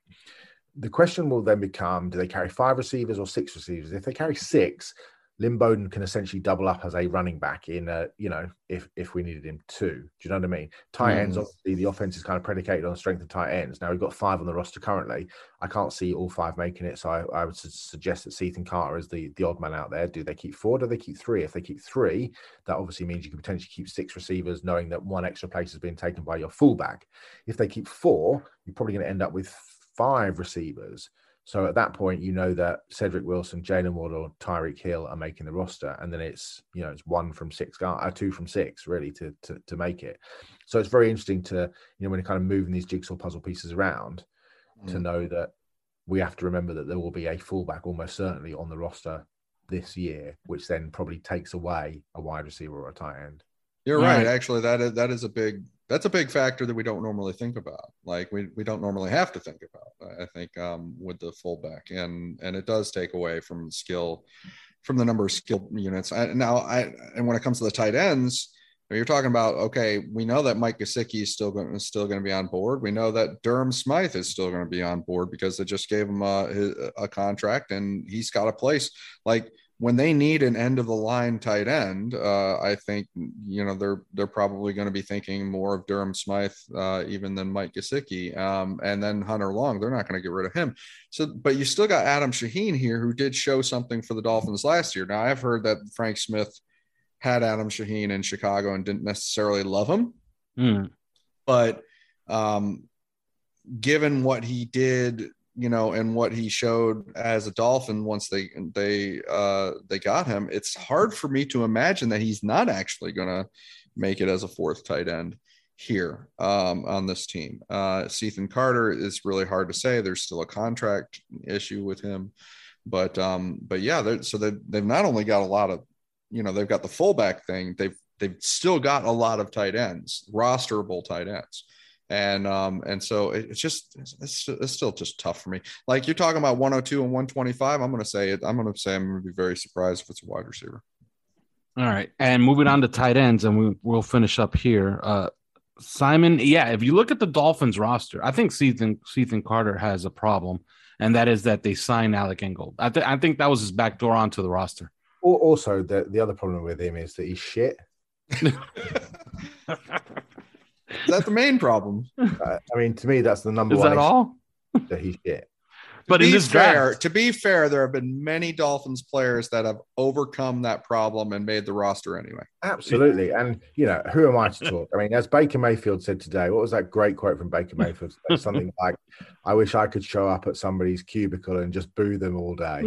It's kind of funny. So, who am I to sit here and say that about Ethan Carter? The obvious answer, the obvious retort to Baker Mayfield is, pay me $35 million a year and you can come boo me all you want. Yeah. I'll give you my address. He's not great. And he ain't making this team.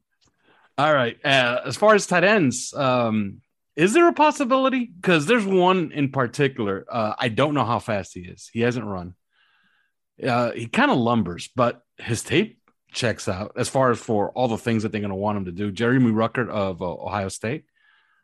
Any shot whatsoever he's in there in that 125 range? Or is he going to go earlier, Simon? I think probably going to go earlier. He's got the foot injury, which obviously has meant that he's not been able to work out. I think he's a really good player. He's my number 3 tight end. Hugely underused.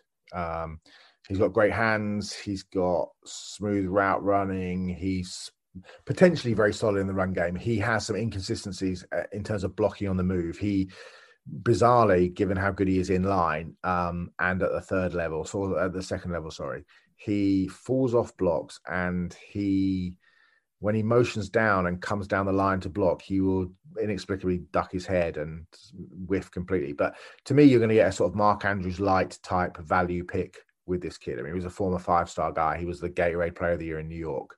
So I think he is an excellent player who had only 54 catches in 4 years, not because he's not a good receiver. It's just that, you average less than 3 targets a game when you've got Garrett Wilson, Chris Olave, Jackson Smith and Jigba, Justin Fields, Travion Henderson, et al. On that roster, so that's just, but you go back to some of those big games, Clemson, Alabama, guy making big catches, either to move the chains or big touchdown catches, can reach away from his frame to get it. Go back to the Wisconsin game. He's instinctive. I like him a lot. He's a good player. Does he get to, I mean, they're not, how could you justify drafting the tight end? After they did it last year, right? With Hunter Long. Unless you're going to trade Hunter Long or you're going to trade Mike Gesicki, I just can't see it. Yeah, you're right. I can. One thing I could have seen, but I think that's over with now, is trading Mike Gesicki to use his money elsewhere, maybe a right tackle, and then digging into this draft, try to package those 2 picks to get a tight end of their choice. I don't know if 102 and 125 equal Trey McBride, which I think is the class of the tight end class. I don't know. Am I wrong? No, McBride I have as number 1 guy. Greg Dulcich at UCLA is a really, really good player. You agree with me, right? 102 and 125 does not equal Trey McBride. Almost certainly not. But none of Miami's picks should equal tight end. Yeah. Okay. I think that's right. But although, what would you think? I mean, because this is a hot button. Fans are going to want to know about him anyway. But on Okonkwo from Maryland, I mean, he's kind of fullback tight end combo dude, and there's a lot of, there's a lot of love for him out there. And if you think about him as sort of a versatility guy, could you possibly see it in Miami? Yeah, maybe. I mean, he's a Johnny Smith type. I think he's got speed. He's got yak ability. I mean, he ran a 4.52 at the combine. The biggest issue for him is that he has a pretty significant medical red flag. So his father died of a heart attack at dinner when Okonkwo was in high school, and he missed all of 2020 due to myocarditis. So it's the inflammation of the heart muscle. With his father dying of a heart attack, I would suspect that teams would worry quite significantly about that, given the path that he's gone down. He runs fast. I don't think that speed always shows up on tape, but he's twitchy. He gets open. He can create space at the top of his routes. He's natural with the ball in his hand. And he shows up big in short yardage situations, makes a number of catches in tight coverage, knows how to uncover underneath, down at the goal line. There's some concentration drops. But yeah, high character kid, good player. What is he, 238, 6'2", 238. So he's on the small side. I mean, there's a couple of, if they want blockers, there's a couple of guys out there that are, really, really good blockers. And it kind of, for me, I mean, look, the top guys, Dulcich blocks really well. McBride blocks really well. Cade Otton of Washington is a really good blocker. You go down the list, though, you look at a guy like, where is he?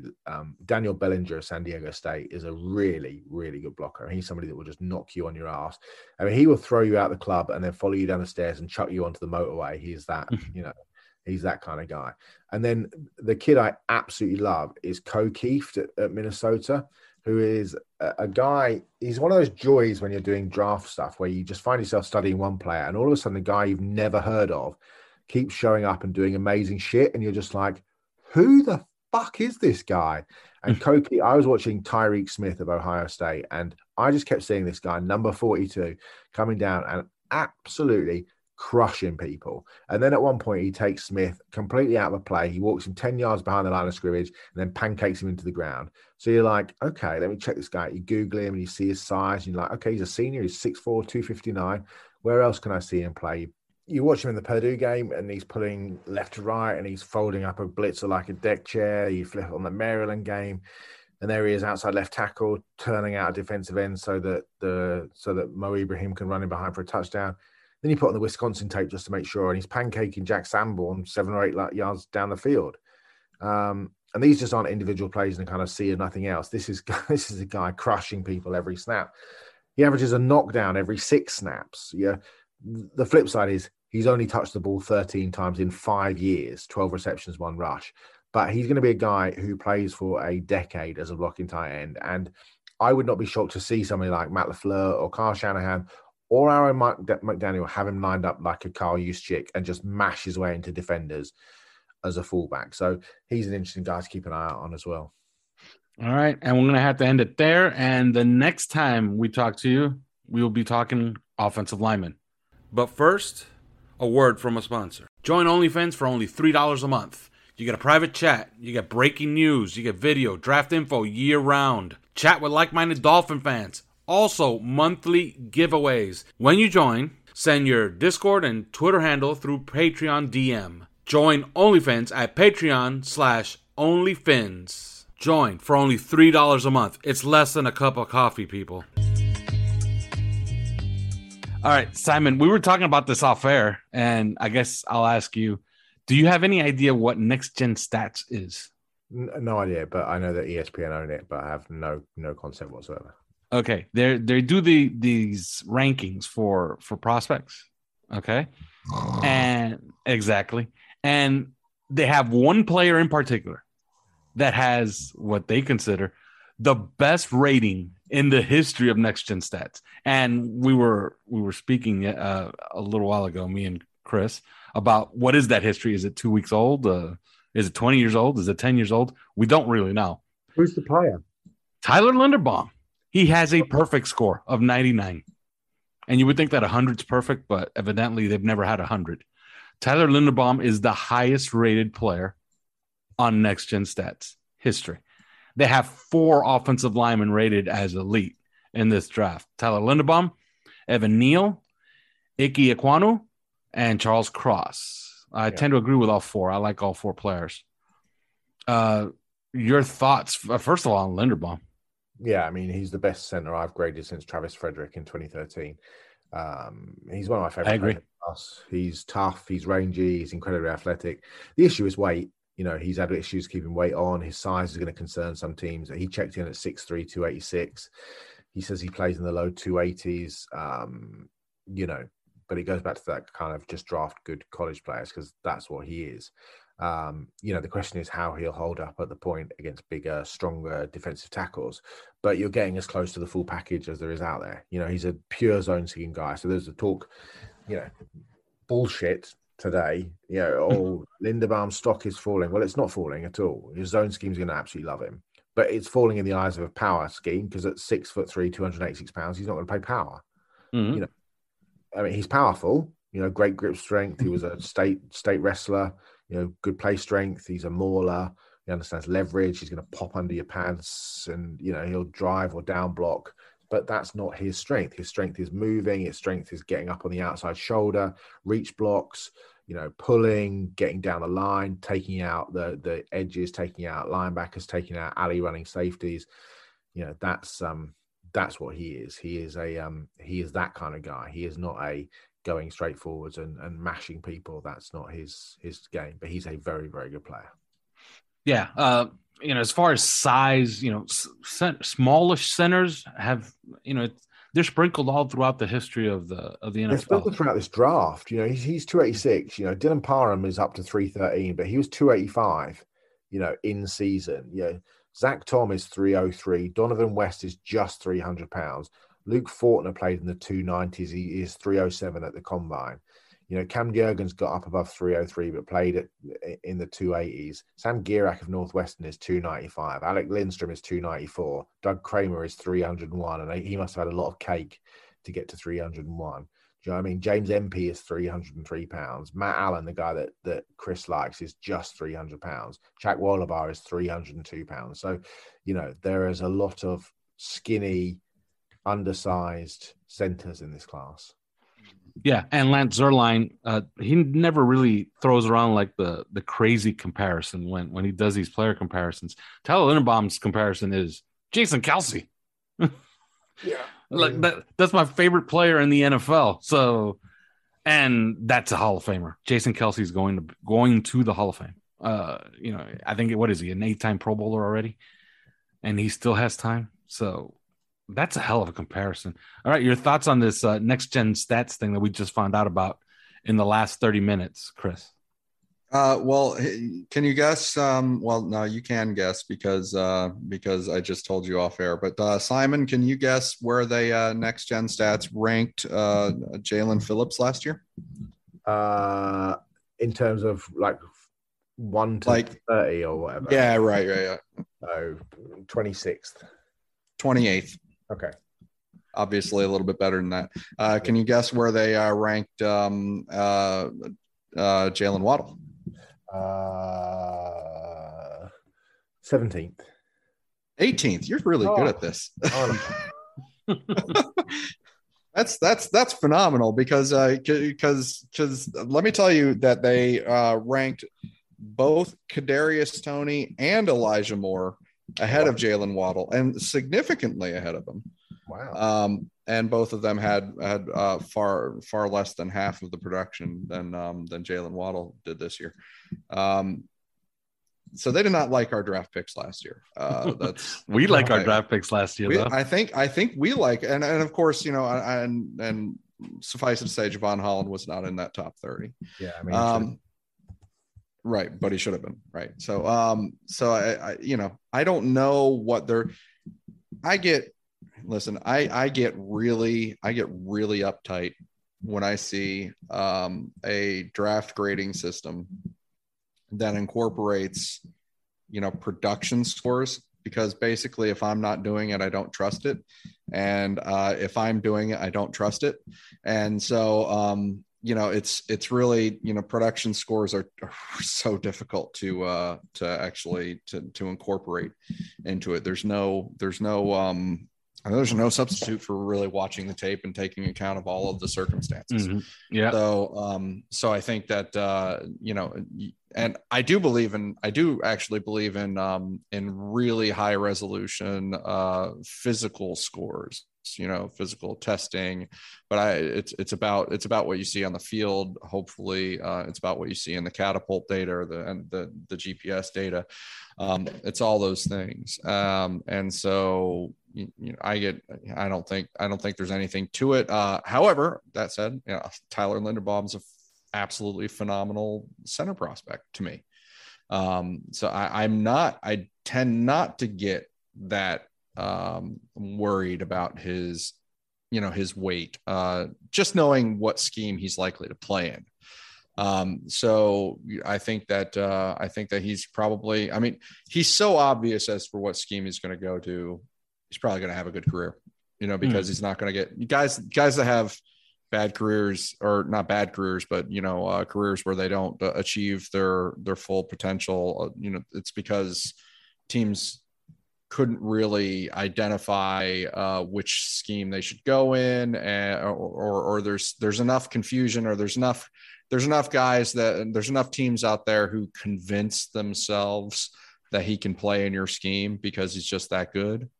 That they do end up in wrong schemes, or schemes that don't really help them fulfill their potential. I think it's rather obvious where Tyler Linderbaum is going to go. And so I think that's going to help him. Actually, it's the signaling is there. So he's going to be a very good prospect. But as for the next gen stats, I can't really say the same about their rating system. Now you were saying something, and I guess I'll get Simon to chime in on this. Austin Jackson spoke to the media this past week, and you said he was completely full of shit the way he was talking. He was extremely. Chris said he was completely full of shit. I didn't say that. Yeah, no, I'm talking about what Chris said. But you thought it. I did think it. He was full of shit. He was extremely. The way I put it to Chris off air was he was very political and eloquent. And whenever you hear political and eloquent, I hear full of shit.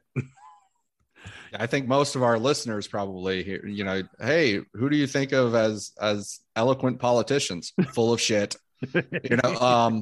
That's, listen, I have nothing against him. He's got a really great background story, and we've talked about it a long time ago. This is a guy that's done what he's done, to save his sister the way he did. And, this is I think in many ways a genuine person, but when he's talking his own book, I think that he has come across to me. I've found him to be defensive. I've found him to be,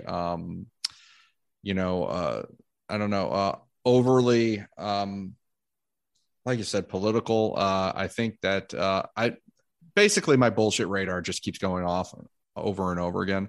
And when you got a guy talking about, how he's really dedicated to the art of offensive line play, and he loves watching all the tape of everybody, and him going to the interior of the line really gave him an appreciation for the fundamentals that because of how different it is and stuff like that. I am just hearing bullshit, because when you watch the guy play, and you have watched the guy play, and we have watched the guy play since going back to USC, this is not a guy that has had an appreciation for the fundamentals of the offensive line and offensive line play. This is not a guy who's been dedicated to the artistry of offensive line play. Okay, this going back years, and this is not just Dolphins where he was an abject failure. I mean, we're going back to USC. This is not a guy who looked like he knew what he was doing. Okay. And if you're kind of a raw guy and like you relate to it, or in his case, the excuse was because of what he went through medically, and that sort of, and so the excuse was that, but he's kind of contradicting that excuse. He's contradicting that excuse by talking up his own book about how incredibly dedicated he is to the nuance of the game and has been and stuff like that. And when you watch him play, you're like, I sure as hell don't see it. I sure as hell don't see that in your game. Very athletic. He's a very athletic guy. He always has been. But he's Edward Scissorhands with his hand play, and then he gets all crossed up, and it's just like, come on, dude. Like, at least own it. At least own up to it. Simon, your thoughts on Austin Jackson? Is he going to make it, or is it done for him? Because if he doesn't win that right tackle job, he's out of here in an offseason. They're not paying a backup offensive lineman first round money. Yeah, but don't forget, he's not being paid a lot of first round money. He's still on a contract. So yeah, I think he's a valuable backup who can play 3 spots. So I don't think he's gone at all. He's 22, Alf. You can't. He's a baby. Yes, there's loads to do. Yes, he will be valuable. It will be valuable him being around Teron Armstead. Yes, it will be valuable him having a new coach. Yes, the system suits his ability to move and hit on the move. But I don't think they'll get rid of him. It just makes no sense to get rid of him. Now, one guy that they did meet with, and Simon, I want you to chime in on this one first, is Zach Tom of Wake Forest. Lance Zierlein basically says if we want him, we can have him because he has him rated as a day 3 prospect. Your thoughts on him? Because he played left tackle last year. He's listed as a center. Yeah, I think he plays all 5 positions. I think he bags of experience out at left tackle in there.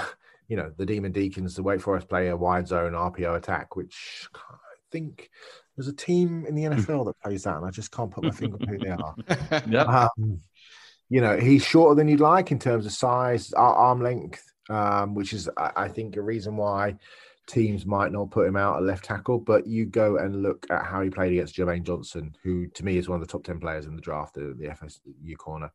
And he was really, really good.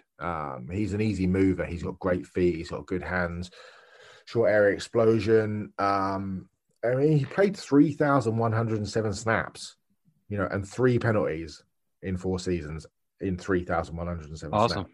Snaps. He's a technician. He's balanced. He can direct and redirect his hands. He plays with leverage. He'll snatch you. Good base. Yeah, he can add some functional play strength. He might get overpowered a bit by bigger nose tackles when he kicks back inside.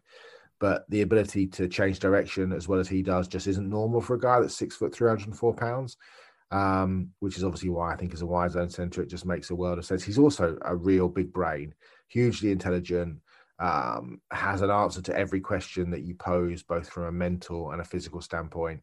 Standout shot putter, brother, obviously Cameron Tom, who plays for the Dolphins. Mm-hmm. Bright guy, like I said, both parents are professors at LSU.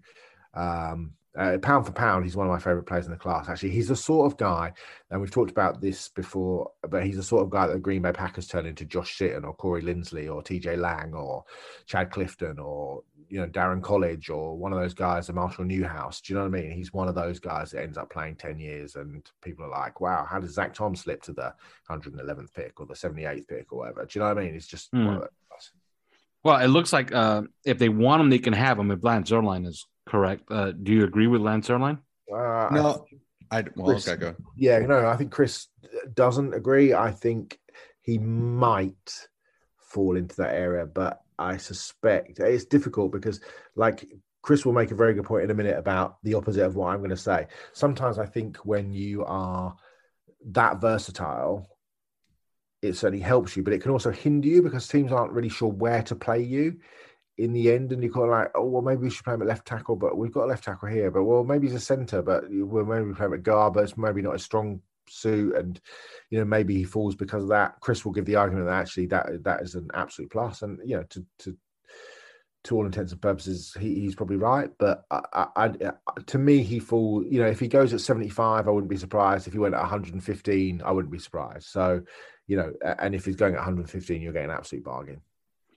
Chris, obviously you disagree. Yeah, I just disagree because I think, we see it with guys like this, that with their athleticism, when they knock it out of the park the way that he did,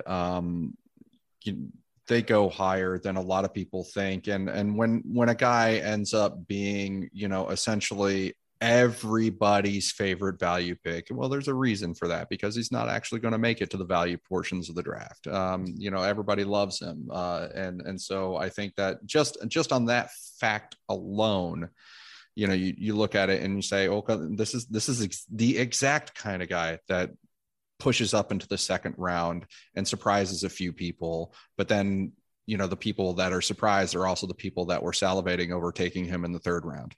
That's the situation that I see with Zach Tom. But well, first off, looking at him tape, I do see a little bit of Sadiq Charles in him, on tape and looking at him play. And I think that's not insult. I think Sadiq Charles is going to be a good NFL player, but looking at him, the other player that I see, it's really odd, but when I watch him play, the other player that I see is Teron Armstead, who the Dolphins already have. Now, hear me out on this one. We talk about, is he too short? Is he too short? Does he have the build for it? Teron Armstead was 6'0", and 306 pounds when he came out. Okay. Zach Tom is 6'4", and 307 pounds. So he's only a half an inch shorter. He's half an inch shorter than Teron Armstead. Teron Armstead, like, you think, okay, but he's got the wingspan, the frame and such. Teron Armstead's wingspan was 81.5 inches, and Zach Tom's wingspan is 80.5 inches. I mean, we're talking 1 inch of difference. That's not a lot. We're talking about 10.5 inch hands. 10.5 inch hands was as big, actually, for an offensive lineman. Teron Armstead only was about 9 inch hands. But if you look at there's obviously the big discrepancy that you're going to see is that Teron Armstead still has the record, I believe, for fastest 40 time amongst tackles. I think, he ran a 4.71 electronic, 4.65 handheld. Zach Tom was 494, 495, somewhere around there. But at the same time, you look at, vertical, we're talking 33 inch, 34 inch, one versus the other. We're talking, a bigger broad jump, 9'10" versus Teron Armstead's 9'4". Better shuttle time than Teron Armstead by a long shot, better cone drill than Teron Armstead by a long shot. I mean, we're talking about a guy who's almost as the same frame as Teron Armstead, arguably all around more athletic. And then, oh, by the way, when you go and watch his tape and you go and grade him out against these pass rushers, it wasn't just Jermaine Johnson that he did really well against. He was an elite level pass protector.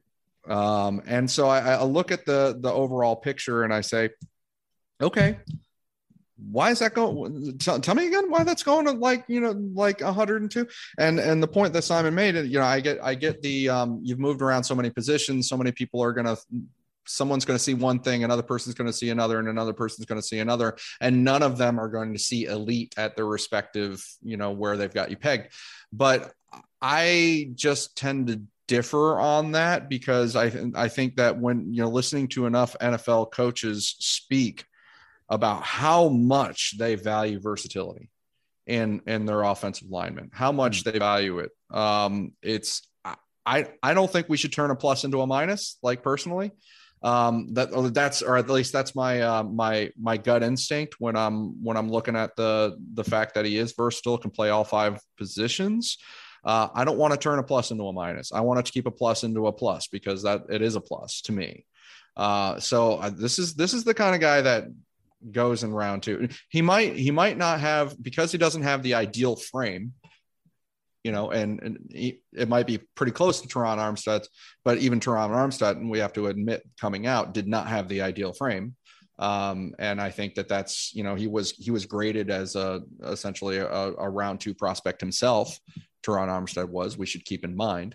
Because of that, I don't think he's going any higher than round 2, Zach Tom is. But I do think that if the Dolphins wanted to get him, then this is a guy that they've got to package up, probably picks 102 and 125 together, plus the 3rd rounder that they just got from Devontae Parker to get into the bottom of the 2nd round, and then get him. And then say, hey, this is a guy that's intelligent, that is uber athletic, that has a pretty good, not necessarily great frame, and that is an elite level pass protector, and also, by the way, perfect scheme fit, and he can play multiple positions, and all of these are big pluses. And the Dolphins might say, hey, we're just going to take Zach Tom, and that's all we're going to walk away with really from the entire weekend that's worth talking about. And so, but if they do that, he has to be the right tackle, right? No, not necessarily, because you play him at center. He could play at center. I mean, it is such an important position. It's an important enough position from a intellectual, I guess, an intangible standpoint, that it wouldn't surprise me if they do steer toward Michael Dieter as the center, because he's got more skins up. I think that it wouldn't surprise me if they did have him play center in place of Michael Dieter, because I think that he's, kind of a borderline elite level center prospect. You can certainly argue from an athletic standpoint.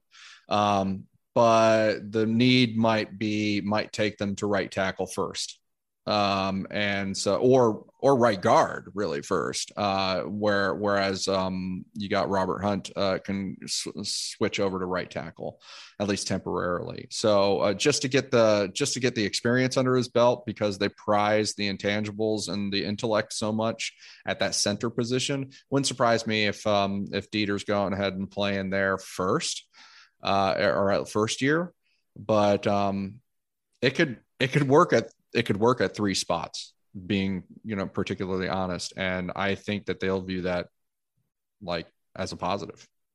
All right, Simon, before I have you handicap 102 and 125 as far as offensive linemen go, Lance Zierlein is not a fan of a guy that I know you are a fan of, Abraham Lucas. I don't know enough about him. He played at Washington State. Defend your man, because he completely eviscerates him on his latest, I guess what you could call his draft guide, because he does have notes on Abraham Lucas, but he has him as a day 3 guy. You said there's no way on earth he makes it out of the 2nd round. Defend your man. I mean, it's not to defend, just turn the tape on. I mean, you listen to Mike Garafolo today. He's got 12 visits, 6 private workouts, and Garafolo says he's hearing that he's getting into the back end of round 1. I mean, wow, he's a day 1 NFL ready right tackle.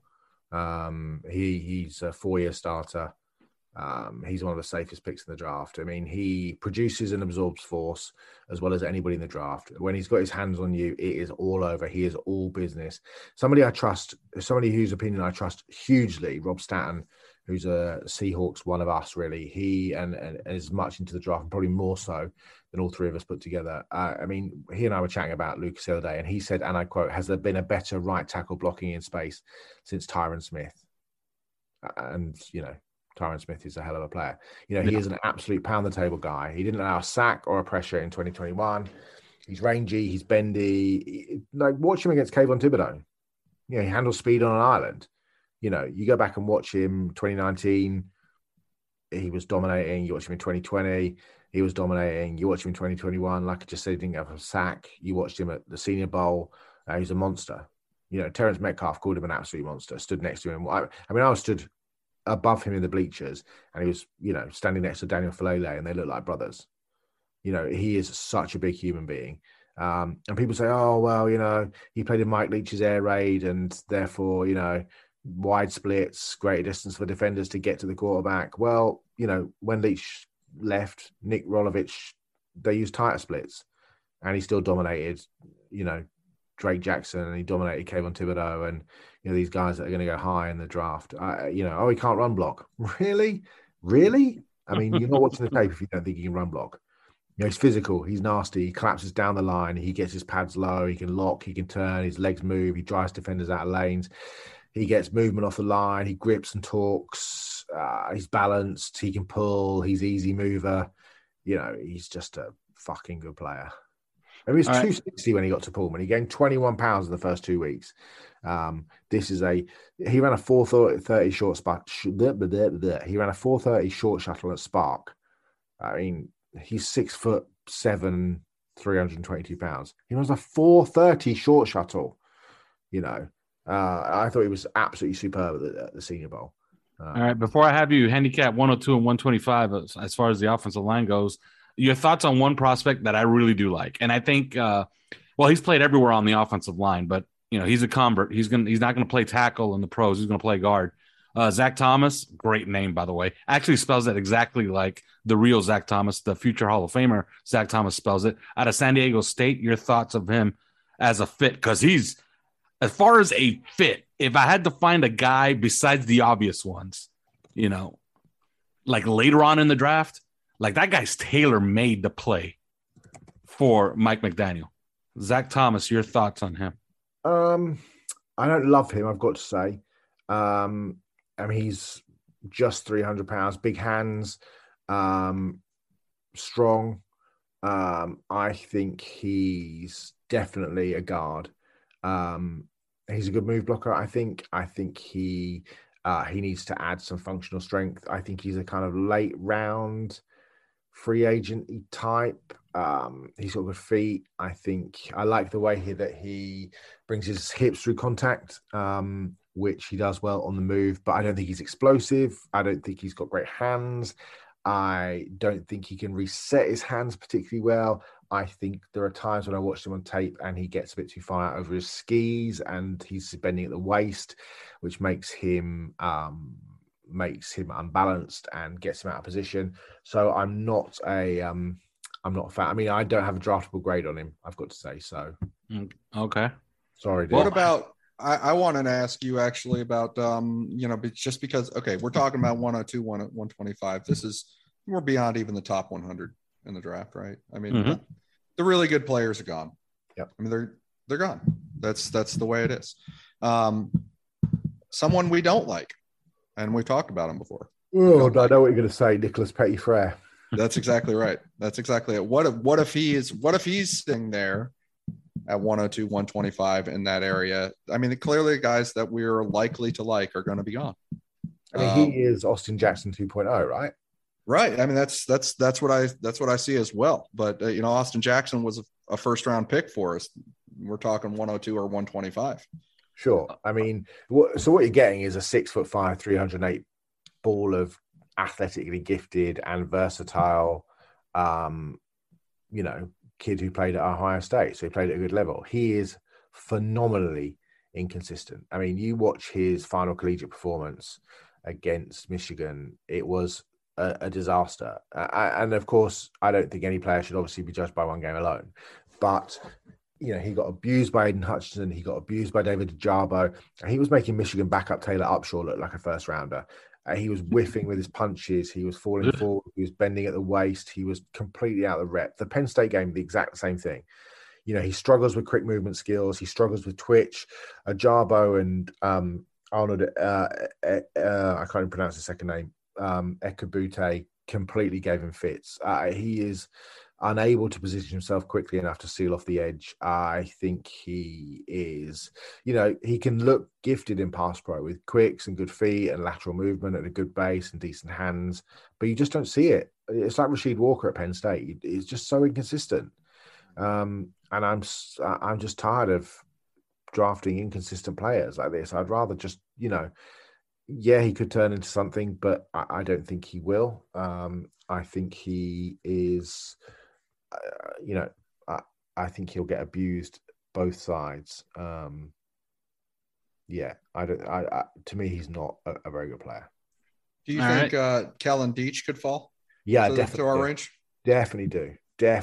I like Deach a lot, actually. I think he's one of those guys, I think that, I don't know what you guys think, but I always think that like the West Coast guys, especially sort of linemen and things like that, kind of get less publicity because people are generally asleep on the East Coast when the Arizona States and UCLA's and all those games start at 10:30 at night, so you tend to never watch them play. I mean, I sometimes get up early on a Sunday morning and there's still Pac-12 games that are still playing, like 3 a.m. US time or whatever, or 2 a.m. US time on the East Coast, and like 7 a.m. in the UK. I like him. I think he's a Texas A&M guy who transferred over. I think he's, and I know this because I've spoken to 2 West Coast area scouts who both say he's the best left tackle or the best offensive lineman prospect at Arizona State since Levi Jones 20 years ago. I thought he should have gone to the Senior Bowl, actually, but I think he's athletic. He plays well in his own scheme. I think he can move laterally really well. He 11 pressures during his career, according to PFF. His arm length, 32 inches. He reminds me of like a poor man's Eric Fisher, actually, or not even that poor as Eric Fisher. But yeah, I like him a lot. There's another guy, I don't know if either of you seen him, Abina Eze of TCU. He's a guy I think is really interesting. The other guy who's ridiculously talented, but I just don't think he's ever going to put it together because mentally I think it's a struggle, is Dare Rosenthal, the Kentucky kid who was at LSU. He's a 5-star kid. He was the number 1 defensive tackle in Louisiana, committed to Auburn, then was suspended by LSU due to a violation of team rules and had previously and subsequently violated team rules, and then was kicked off the team. Ended up at Kentucky, played really well, but he is a really, really good player. I mean, this is a proper left tackle. I mean, he's straight up and down physically, 6'7", 296. People talk about Tyler Smith, the kid at Tulsa. I mean, as being a first rounder. Rosenthal is a significantly better player. But it's just whether or not he can put it together mentally. But I think there's some interesting guys. Even late day 2, early day 3 guys. You look at like Braxton Jones at Southern Utah, the kid Spencer Burford, who played at the Senior Bowl, the UTSA kid. I thought he's a nice player. Some people like Max Mitchell, the Louisiana kid. Obviously Rasheed Walker, who's at Penn State. There's a kid at Illinois, Vidarian Lowe, 50 plus starts at left tackle, could play right tackle. He's got some draftable traits. Myron Cunningham at Arkansas, who played left tackle, he's long and physical, and there's some interesting talent out there. No shot. Cole Strange makes it to 102. Thing is, where are you going to play him? I mean, he's a left guard. Are you? I play him over. I play him over Dieter. I think he can play. He doesn't play center. That's the thing. But he's played it before. He's played it before, and in interviews, he's said that he's willing to do it and he's practiced at it. Sure, he's practiced at it, but he's, you're taking a small school guy from UT Chattanooga, and you're saying, go and play a position, go and play like 2 levels higher than you're supposed to in playing. Oh, and go and play a new position. Yeah, I saw him snap the ball at the Senior Bowl, and he was, he can do it, and he's got a little bit of experience there. But this is a guy who's started for the last 2 years at left guard. He's Quinn Meinerz. He played really well at the Senior Bowl. He's kind of an old school guy. He's he's quick. He's got quick hands. He's nasty. But I just don't think you can expect a guy that was at UT Chattanooga, hasn't played center for 2 years, to suddenly go and be a day 1 starter in the NFL because he's a left guard. And especially not in this system, to me, exactly. Not in this system, because they value They value so much the veteran wherewithal, I guess. He's a scrapper as well, not a mover. Like, Mm. he can move, but he's not. Do you know what I mean? He's that. He's agile. He can pull. He can turn his hips and wall off defenders. But I think power teams are going to see him, or at least a kind of a mix of the two, rather than just be a pure outside. So it's a lot to ask a guard from a small school to move to a wide zone blocking scheme center and take over the responsibilities that you're going to have to pull off. I mean, we talk about West Coast. Donovan, the kid at Arizona State who plays alongside Kellen Dietz, Donovan West at Arizona State, he's an interesting guy. He's a scheme fit. He started for 3 years on that offensive line. He's a good player. He's a really good mover, wrestler, grip strength, lower body strength, understands leverage, just the way he used to move people around on the mat. He's got speed of feet on the reach blocks, can mirror in pass protection. I think there's some really good pure centers, after Linderbaum, but you've got Dylan Parham at Missouri, you've got Zach Thomas we've talked about, you've got West, you've got Luke Fortner in Kentucky, Cam Jurgens at Nebraska, who's got to be in that kind of area, Sam Gierak at Northwestern. I'm not a fan of Alec Lindstrom necessarily, but obviously, our new offensive line coach was his position coach at Boston College. His brother Chris Lindstrom was a first-round pick of the Falcons. He was a finalist in the Remington Trophy. This is if any team is going to, we have got the inside scoop on whether or not Alec Lindstrom can play. Doug Kramer at Illinois, 4-year starter, is a guy who can, going to find a home in a zone heavy scheme on day 3. So Nick Ford at Utah, there's a lot of centers out there. I just don't think you can take a kid and move him to center, given that he played at UT Chattanooga. Yeah, I think you got to get together with Lance Zierlein and have like a coffee or something, because you guys, I think, will come out. I think you guys have a fist fight, because he absolutely loves Cole Strange. Oh, no, don't get me wrong. I think he's a really good player. His comparison is J.C. Treader. Yeah, that's just like names of this guy. Yeah, he does give great interview. I don't know if you've seen Cole Strange online. He's a talker. Yeah, and he gave interviews at the Senior Bowl in terms of team interviews were extremely good, apparently. I've got nothing against him as a player. I think he's a tremendous left guard. I just don't think he's a center. All right. And when we come back, we'll have defensive linemen and linebackers. But first, these words. This show is brought to you by Prize Picks. Prize Picks is a revolutionary new daily fantasy game whereby you pick 2, 3, or 4 players to go over or under their fantasy point projections, and if you're correct, you win. Pick 2 or more players from the same sport or league, or go cross leagues for your parlay. Use the promo code 5, that's FIVE 5, and receive a 100% instant deposit match up to $100. But first, sign up at prizepicks.com to start winning today. All right, Chris is not here, by the way, because he's preparing for his trip to Las Vegas, of which I am also going to be on. So he's not here, but we do have Simon here. And Simon has done it once again.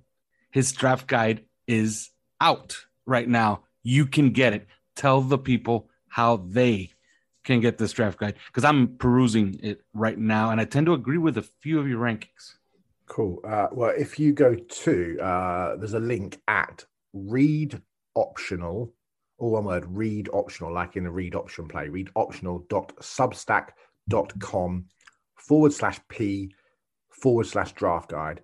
That is where you will, that's where you can find it. In fact, you don't even need to have the P in. You can just readoptional.substack.com/draft guide. Or you can go to my Twitter at Cy Clancy, or at Gridiron, or at Read Optional, which is where you'll find it. And essentially, it's $7, and you subscribe to a Read Optional, which you can unsubscribe as whenever you like, but it just gives you access to all the Read Optional written work that Ollie Connolly does, which is amazing, and also the draft guide. But you can download the draft guide and then unsubscribe to the Read Optional. That's just a kind of option for people that want to stay on and kind of have good readings. So yeah, that's where you get it. Yeah, and I'm pretty sure that you will log on to the 3 Yards Per Carry Twitter account and put an ad on there as well, right? Absolutely, I shall. Yeah, and I'm looking through this thing, and just like last year, it's colorful, It's succinct. Like you get I don't know how to call this, but I guess it's the skinny. It's basically the straight scoop on a player. Then you have like a deep dive. Then you talk about off the field issues, or if not, or if he's actually a Boy Scout. But it's pretty thorough. It's as thorough a draft guide as I've ever seen. And I used to buy Mel Kiper's for the better part of 20 years. So this is a very good looking thing. It's 123 pages by my Adobe. I don't know how many it comes out to other. It was 123,000 words. Yeah. It's a lot. But yeah, it's a great guide. Like, just get it. Do what I do also, I go and I have it printed out, so I can have it handy. And the draft guide too. I will have that in Las Vegas, so that'll be my cheat sheet. Okay, while I'm there for 3 days, where and basically all we're gonna do is just watch the board, and then just wait for 2 picks that the Dolphins will or will not make on day 2, late on day 2. But yeah, as always, this show is brought to you by Manscaped. Use promo code 5RSN and get 20% off your entire order. All right, let's start with defensive lineman. Interior Simon, or exterior? Let's go exterior. Let's go with some edge players. Simon, do you care to guess what's the surest thing in the NFL draft going on? How many years is this? 1, 2, 3, 4, 5, 6, 7, 8, 9, 10 years. What's the surest thing in the NFL draft? Defensive lineman will go in the top 3, top 10.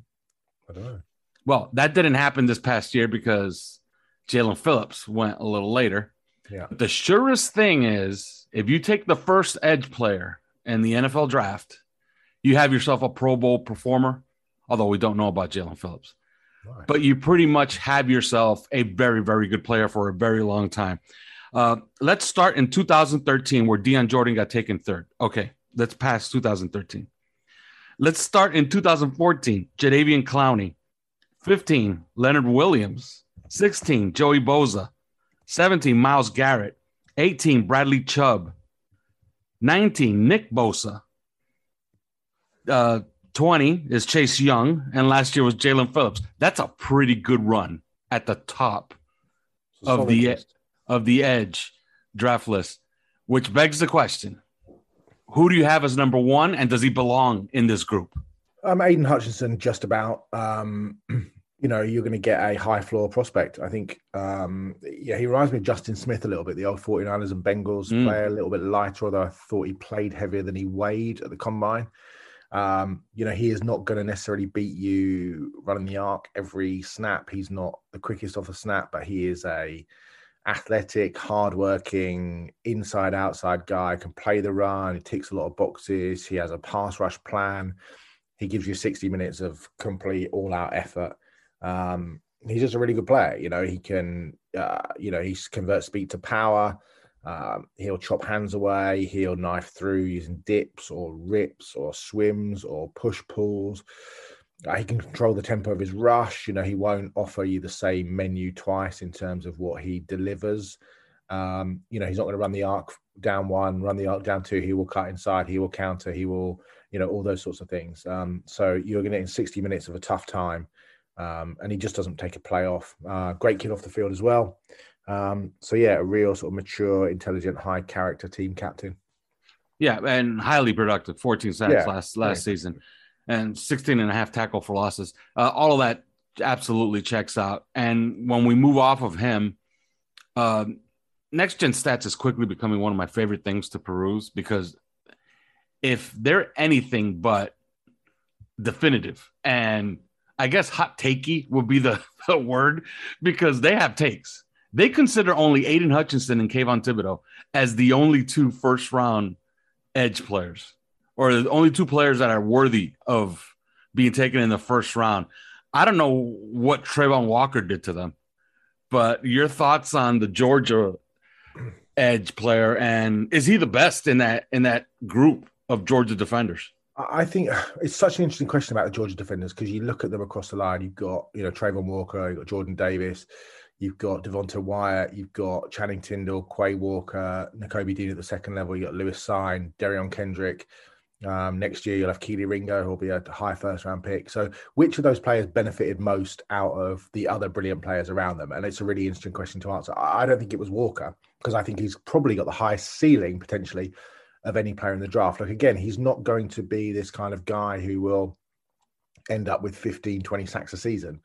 But he's got this combo platter of speed and versatility and power that is kind of second to none. I just highlight a play against Alabama. He takes on this combo block of Evan Neal, who's a top 5 pick, top 8 pick, and Cameron Latu, the tight end, who will be one of the higher rated tight ends next year in the draft. Stuns the pair at the line of scrimmage, locks out Neal with one arm, long right arm, holds him, rips away, essentially shoves Neal, almost to the floor, avoids Latu by shoving past him, and then takes down Brian Robinson, a 227-pound running back, with one arm. I mean, he is incredibly athletic, and I never fall in love with guys who are just good testers, but fastest ever 40 for an edge rusher over 270 pounds, the 11th best broad jump of an edge rusher of all time, the 4th best 3-cone. But it's not workout warrior stuff because his performances show up again and again on tape, whether that's physicality against the run, whether it's playing inside, outside, whether it's, you see him against Florida dropping back into coverage, almost making an interception, looking like a 230-pound linebacker. So he is comes from a Marine family. His father served in Operation Desert Storm, so he's very smart. He was well brought up. He's kind of just that freak of nature athletically. And I think he can do a number of things as just this versatile. You look at his art, his strength, his understanding of leverage, all those sorts of things. He's got heavy hands. I really like him. I think he's a really interesting player. And what do you make of, and not to harp on next gen stats, but that's a pretty definitive statement to say that only 2 guys are worthy of a first round pick. You obviously disagree because I've been reading through your draft guide, and you like about 4 guys, I would say. Am I right? 4 guys to go in the first round? Yeah. I mean, I think Davis will go in the first round. I think Tyndall will go. I think Nakobe Dean will go in the first round. I think Lewis Sine will probably go in the first round, and Walker will go in the first round. So, and then you look at Quay Walker, linebacker, Channing Tindall. These are solid day 2 picks. Derion Kendrick had run faster than a 4.75 at his pro day. He would have gone in, probably gone on day 2 as well. So yeah, I think there's a lot of good players on that Georgia defense. And they're just good players for good players' sake. It doesn't have to always. There doesn't always have to be a kind of a, who's the?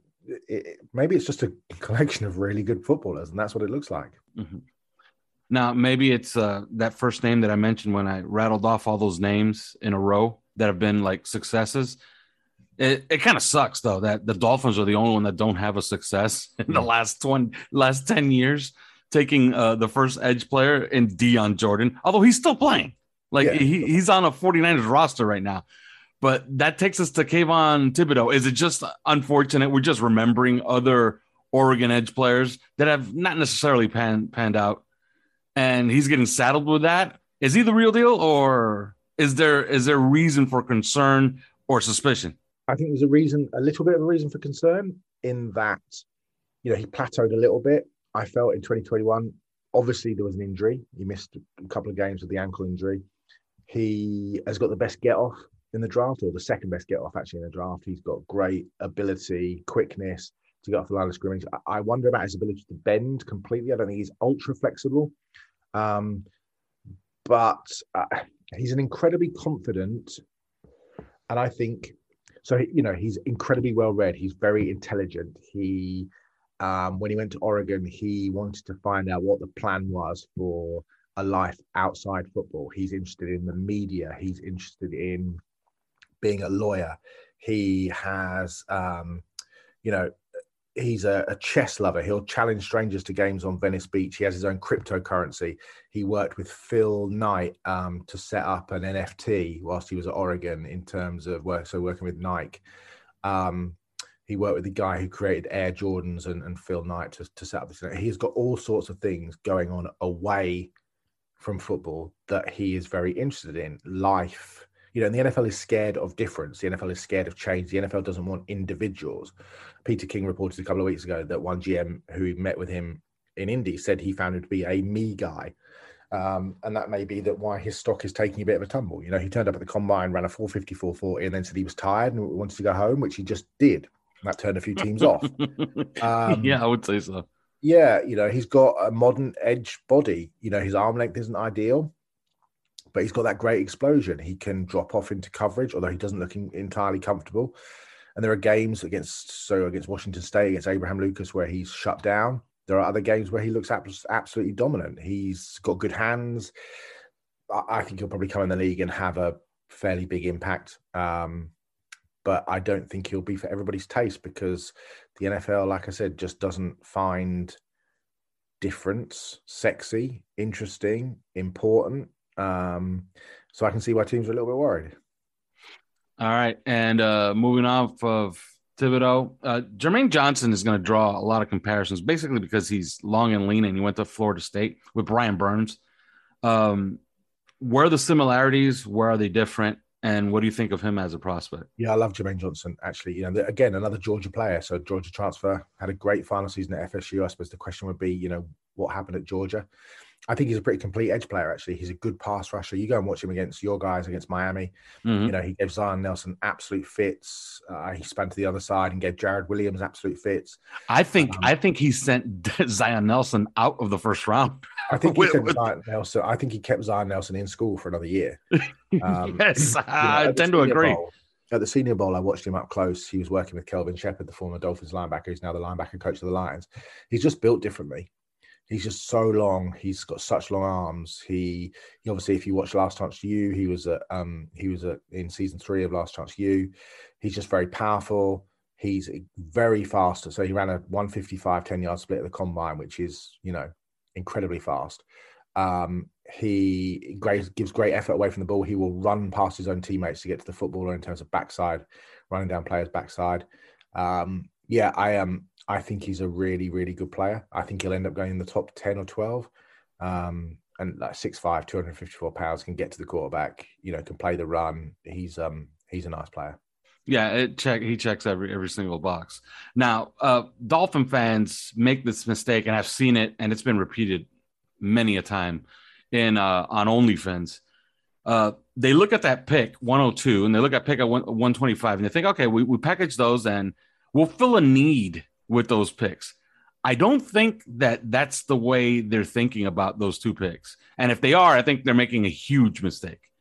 So I think that, you know, BPA, if there was a time to just take the BPA, the best player available, at 102 or 125, or package those two to move up maybe 10 or 15 spots to get what you perceive to be the best player available, I think that's what you do with those two picks. Which brings us to the Dolphins, and as far as edge players, as on the roster right now, they got to be pretty happy with Emmanuel Ogbah, Jalen Phillips. You got Andrew Van Ginkel bringing up the rear on both ends, and then you have possibly Melvin Ingram, who can sign. I'm told that they gave him an offer. We shall see if he signs before this thing airs or before the draft. But if you look at the roster, they can use a developmental guy, or a guy for the bottom of the roster on the edge. Maybe insurance against Andrew Van Ginkel leaving in a year because he is a free agent. And who knows, maybe he fires off a nice season and he's gone because they just can't pay him because you're going to have two pretty expensive edge players pretty soon. So your thoughts at 102 and 105 as far as an edge player for the Dolphins? Yeah, it wouldn't surprise me at all if they signed a defensive end or an edge at that position. I know people are talking about offensive line and centers and those sorts of things. I think if you look at the players that they're bringing in on their 30 visits, it's 90% defense. It's a lot of defensive backs. It's a lot of pass rushers. You know, they've brought in most recently, you look at guys like who's the kid at Western Kentucky? So D'Angelo Malone of Western Kentucky, the former Conference USA Defensive Player of the Year. He played really well in the Senior Bowl. Dolphins have spent a lot of time with him. He's 6'4", 243. High motor kid, well-liked, was on Bruce Feldman's 2021 and 2022 freak list. He's a bit of a kind of a Yannick Ngakoue, Bruce Irvin kind of pass rushy, sort of raw, but he's more versatile because I think he can play 3-4 outside linebacker, especially ones that use stand-up edges like we do, because he seems a perfect fit for that. He's a really easy mover in space. He'll drop off in coverage. He's very, very versatile. You look at his stat sheet, he's got sacks, tackles for losses, pressures, forced fumbles, fumble recoveries, scoop and scores, block kicks, pass breakups, and interceptions to his name, all at Western Kentucky. So he's one player that you look at. Dominique Robinson, again, hadn't seen any film of him at the Senior Bowl. By the end of the day, the first day, I'd sort of marked my notepad with his name underlined, went back and watched him in the evening and was like, okay, this was a kid that was making a lot of noise for Miami of Ohio. Was a former high school quarterback who then played 3 seasons as wide receiver, only switching to edge rusher in 2020, and then just played 4 games, obviously, in the COVID season. But he's got 84-inch wingspan. He's very fluid.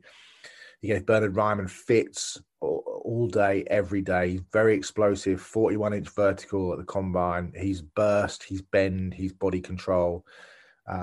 He's a very, very interesting player. I mean, the guy I absolutely love in the draft that we don't talk about and is actually bigger than those two, and I have him significantly more highly rated than probably most people, and that's Nick Bonito of Oklahoma, who I absolutely love.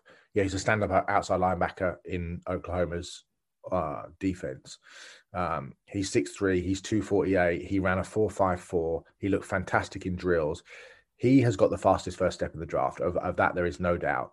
He is so versatile, so disruptive. He's a burst, dip, bend guy. He understands angles. He has the flexibility to get to the quarterback by using those angles. He'll rush many from the high side, but he gets off the ball so quickly. He'll spin, he'll stutter. He's really well balanced. He'll drop off in underneath in coverage. He'll play as a spy. He can hoover up scrambling quarterbacks. I absolutely love him. I think he's just an athletic wonder. He's a 4-star recruit. He's obsessed with football. And most of all, he is a Miami Dolphins fan. Nick Bonito of Oklahoma, number 11, if you're watching any tape this evening or whatever, is such a good player. And I think he'll be a significantly better pro than he is a collegian.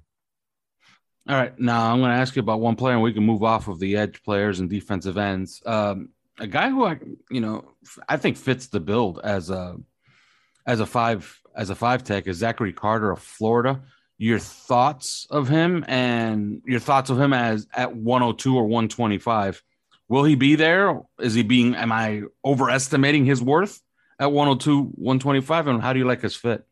No, I think he's a really interesting player, actually. And like the biggest issue for me is that, like, he's a really great kid. The biggest issue for me is that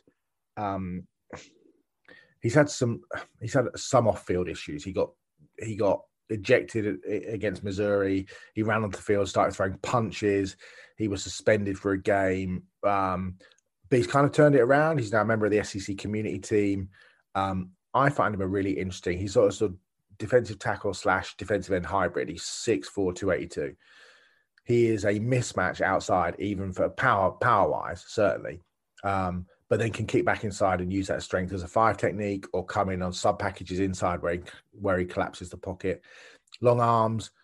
He's got the ability to get to the top of his rush and redirect. He can convert speed to power. He can, and therefore unbalance his man. You watch him on tape. He'll walk tackles back into the lap of the quarterback.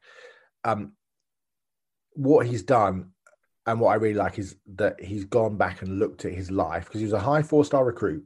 He's essentially turned his life around. He's changed his eating habits. He's got leaner. He's got faster. He's gone into the weight room to get stronger. And then he spent countless hours working with offensive linemen so that he can create more explosion at the snap, work on a more consistent pass rush plan, to the point where there's not only nuance to how he attacks a tackle, but he's developed those 3rd and 4th moves that a lot of players leaving college don't have. Love the relentless nature to his game. I think he's good against the run. I'd like to see him shed a little better when he's engaged, but he's a good player. He's a good player. I like him a lot. All right. And I lied. I'm going to ask you about one more defensive end. Our quarterback, Tua Tagovailoa, has a cousin in the draft. Went to Notre Dame. Myron Tagovailoa Amosa. Your thoughts of him as a player? I would say UDFA or no. I suspect late day 3 guy. He might be an undrafted free agent. I'm just trying to find him, actually, because I think I'd probably put him in defensive tackles rather than defensive ends. But I suspect he gets drafted. because he's like he's a high character kid. He's well regarded by staff around Notre Dame. He is a kind of versatile, disruptive guy. He's just an irritant. Do you know what I mean? He's an irritating high motor. So he's got these like 3 mantras: be high motor, maximum effort, get to the ball. And that's what he did. He played DT and 3 technique for his first 4 years at Notre Dame, and then essentially played defensive end as a grad student. And so he can play inside, outside. He can leverage guards. He's got good mass. He's 82 pounds. So he's a bit of a tweener, and he's probably maxed out a little bit physically, but he'll shoot the gap. He'll get off the ball quickly. You know, like we just talked about with Zachary Carter, what Tagovailoa Amosa lacks is those consistent secondary moves, and he doesn't really have the juice or the burst to get home. But there's a nice little package of skills here. You watch him against Pitt. He'll walk the guard back into Kenny Pickett. He uses the guard's body literally as like pins at a bowling alley to knock Pickett down. He's got a bit of a spin move. He's got a nice swim. He's powerful with the ball rush. You know, he's got hustle. He's also got injury issues. So, you know, he missed all but 2 games in 2018 with a broken foot, and has missed games. Maybe it's a Tagovailoa trait, but he's missed games in each of 2019, 2020, 2 in 2021. But a team captain, almost joined the Navy. Just a really good kid. All right. Moving off of edge players and defensive ends, we're going to move on to the interior. Back to next gen stats. They consider this the worst interior defensive line class in the last 16 years. Do you agree with that? They have only one guy worthy of a first round grade, and that's Jordan Davis. They have 3 guys worthy of a first or second round grade, in Jordan Davis, DeMarvin Leal, Devonta Wyatt, and that's it. Right. Is it as bad a class as it looks on paper? I can't remember the last 16 drafts. I don't think it's that bad a class. I mean, I have Devonta Wyatt as the number 1 defensive tackle because he's just got great get off.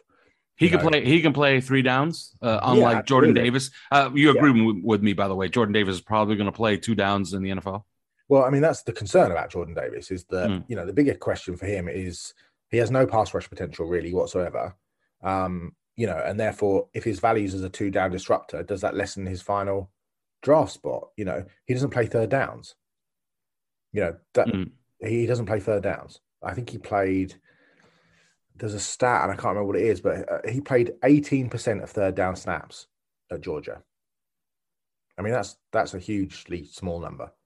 You know, he is obviously he's the physical freak who ran the ridiculous time. He's fairly unique as a sort of space-eating, run-stuffing, pocket disruptor. But I think scheme is going to have to be pretty critical for him. Is he a 4-3 defensive tackle? Is he a nose tackle in a 34 front? I don't necessarily see him as a Vita Vea type who just soaks up double teams and stops running backs between the tackles. Do you know what I mean? I feel like, you know, to get the best out of him, you also want to free him up and give him a bit of a free role to disrupt the pocket as a kind of agent of chaos, as much as anything. But yeah, I mean, why isn't he on the field for 3rd downs? He has 3 sacks the past 2 seasons, struggles to change direction, can't gather himself when he is redirected. He plays a little bit high. Effort-wise, there's lots of examples. I can give you lots of examples of him playing with sort of minimal effort, which would worry me. You know, this is a kid who, you know, he hid in the high school bathroom stalls to avoid weightlifting, and at Georgia considered abandoning football altogether. So, you know, there are some issues. Yeah, he's a physical freak. You know, he's a Planet Theory guy, as Bill Parcells would argue. You know, only so many guys on the planet who are that size and that uniquely athletically gifted. But to me, Devonta Wyatt is a better player. You know, his all-round skill set, his ability to impact the game on all 3 downs.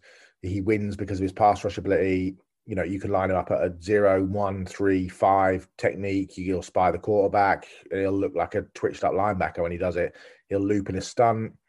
You know, he's the sort of ball of versatile energy player that you have to account for in every snap. And I would just prefer that to a guy who's uniquely athletic but might not be on the field a lot of the time.